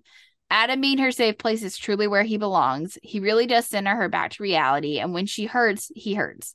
I'm glad that she finally had the realization that it is okay not to be okay, and focusing on improving your mental health no matter what state it's in is 100% okay. It's not seen as weakness. Also, the parallels to 816 were so well done. Can we get her away from the white sweaters too? They seem to be bad omens for her. Jeez. I could have had a final scene between her and Adam after they get Lucas out of the well where he's just holding her and she can finally let her emotions out. Can we get a convo between her and Haley about dealing and recovering from trauma? Literally, they're the two most traumatized characters in One Chicago. I'm hoping that the foreshadowed surprising direction that they are going leads them to finally committing to each other somehow. I know they aren't in the traditional romantic relationship, but for the love of God, just give the Burzek fans what we want. Yeah, okay, so let's touch on this for a second. In the postmortem, in a lot of the postmortems, Marina said that they're basically going in a direction that is going to surprise a lot of people. I was talking to Lauren after this episode aired, and she was, of course, spiraling over that sound bit. She was just like, what does that mean? What does that mean? Well, I think by this point, we're all, we all expect them to crash and burn. And so the surprising direction will probably be that they are going to take that step towards being together. But what does that look like, though, I guess? Because, like, I don't see them really right now. Like, I don't know if I see them being, like, yeah, we're going to be together. Like, I just feel like the Berserk relationship has changed so much that, like, I don't even know what their, like, next step looks like. Like, maybe I don't know if they go back to having, like, a normal romantic relationship like they did in the early seasons of PD. I mean, granted, because they've changed a lot, too, but, like, I just don't see them being all, like, lovey-dovey, Berserk-y. Like, like, I don't know what that romance, like, if they are taking the next step, like, what does that look like for them in their new normal? I could see them deciding to start over. Yeah. I could see that. I could see something like that, maybe. Yeah. I don't know. Especially if Kim is going to be working through her trauma and really, like, growing as a person, she's going to come to realize that, I've got to show Adam the same love that he shows me. Yeah. And so I could definitely see that, them being like, let's start over, and, like, easing back into dating. Yeah. I can see that. Yeah. Manny said, I thought that this was a great episode. In my opinion, the best of the season by far. Was a little disappointed they didn't have an actual celebration of the 200th, but I'll gladly take what they gave us instead. The beginning of the episode and the train scene were really excellent, and I think everyone from Marina and Patty to the crew did a great job on it. Those scenes were definitely pretty hard to watch, and at times I considered if I was going to continue given the intensity. I'm really glad I stuck with it, though. I loved how Kim realized that the trauma from her abduction and shooting had been affecting her, and what's even more awesome is how she realized that she wasn't feeling great, that she was feeling trapped, and that she realized that it didn't always have to be that way. She realized she didn't have to stay stuck in the past with the trauma manifesting itself the way that it did, but that she could move forward into a place of healing and a bit more ease and joy into the everyday. The episode hits a bit close to home with the attention played to Kim's trauma as a person who's gone through trauma myself, but they did an amazing job with it, as well as the explanation of post-traumatic stress, and I couldn't be more happy with the journey they took Kim on this week. Finally, I thought the arc of the episode was really beautiful. The way they mirrored Kim's journey from a sense of feeling trapped and overwhelmed to a sense of hope and more mental freedom was handled really beautifully. Yeah. I definitely agree. Definitely. And then last up, Jeannie said, while Marina's acting was phenomenal, I was so disappointed in the writing again. All of their actors were like shadows in the background. The story needed more meat to it, more info on the family and why they kept Lucas locked away in the shed, etc., etc. Haley could have been someone for Kim to talk to about PTSD and keeping it bottled up inside. The offender shot at Haley, so he is now dead, meaning Haley probably shot and killed someone again. Can we please stop traumatizing Haley and Kim? I would like it, but yeah. And I think, I don't know, I know people are disappointed in the writing, and I think there's a difference between, like, at this point being disappointed and, like, the actual story, and, like, being disappointed in the format. Because, like, at this point, I think we've all realized that, like, PD has solidified this format. They're not moving away from it. This is, like, the new normal. I mean, it's been the normal for a long time now. So, like, yeah, would it have been great, like we were talking about earlier, like, would it have been great for, like, to see more of the other actors, for Benjamin to actually even be in the 200th episode? Of course it would. But, like, I've tried to move past being disappointed in something because it's so character driven versus, like, what's actually happening in the storyline. Yeah. Because, like, at this point, like, me being disappointed, if I'm going to be disappointed in the format, then, like, I'm just going to be mad. And, like, why do I want to watch the show if I'm just disappointed because, like, I'm not getting the balanced episodes? Like, we're not getting those anymore. Like, they don't exist in PD land. No. So, like, I'm trying, like, I can't get up mad about it because otherwise I'm just going to hate watch it. And I don't want to hate watch PD. Well, and a lot of people were like, why didn't we celebrate the team? Why did we just celebrate one character? Why not celebrate Burgess? Why not? Well, and because that's how the show is structured these days. Like, they're not going to do a whole team episode. Right. That's not what they're going to do anymore. They've never done it before. Well, no, but, like, if you're talking about, like, the early seasons of PD, it was, like, way more balanced. I think that's what people mean. Like, it felt like more of an ensemble show back then. See, and I heard you say this the other day, and I don't know if it was like on FaceTime or what, but because I heard you mention this the other day that, you know, the early seasons were more of an ensemble. But that is not how I remember seasons 1 through 4. I remember seasons 1 through 4 as the Voight and Lindsay show. No, but I think they're more. Yes, I think Voight and Lindsay had had the main arcs. Yes. But you at least had the patrol stuff. You it wasn't like you got Voight for one episode and then like you moved on. You had your Kim episode. That's not how it was structured. They were still more balanced in that like you had an A storyline, which yes, a lot of that was always Voight and Lindsay, but you still had like B, C, and D storylines too. Yeah, that's more what I mean. I get it. I mean, again, this is a transition year. I think the shows are just kind of trying to re-find their footing. Mm-hmm. But yeah. But I enjoyed this episode. I thought it was great. I really liked this episode. I was very happy with it. And like, I like that the case was so easy to handle because like, I don't feel like an idiot for missing details. No. And that's what I'm saying. Like, yes, in a normal world, would I have liked a little more details on the case? Yeah. I kind of want to know why, like, you know, what happened to make the mom and dad, you know, start, you know, treating their son that way. And like, yeah, of course, would I like more details on the case? Of course I would. But like, I didn't need them. And I thought this episode just flowed really nicely. It also may have helped that like when I watched it for the first time, it was like on a screener at like 7:30 in the morning. So I wasn't like dead tired from the day yet. Because like PD just like, it's so late.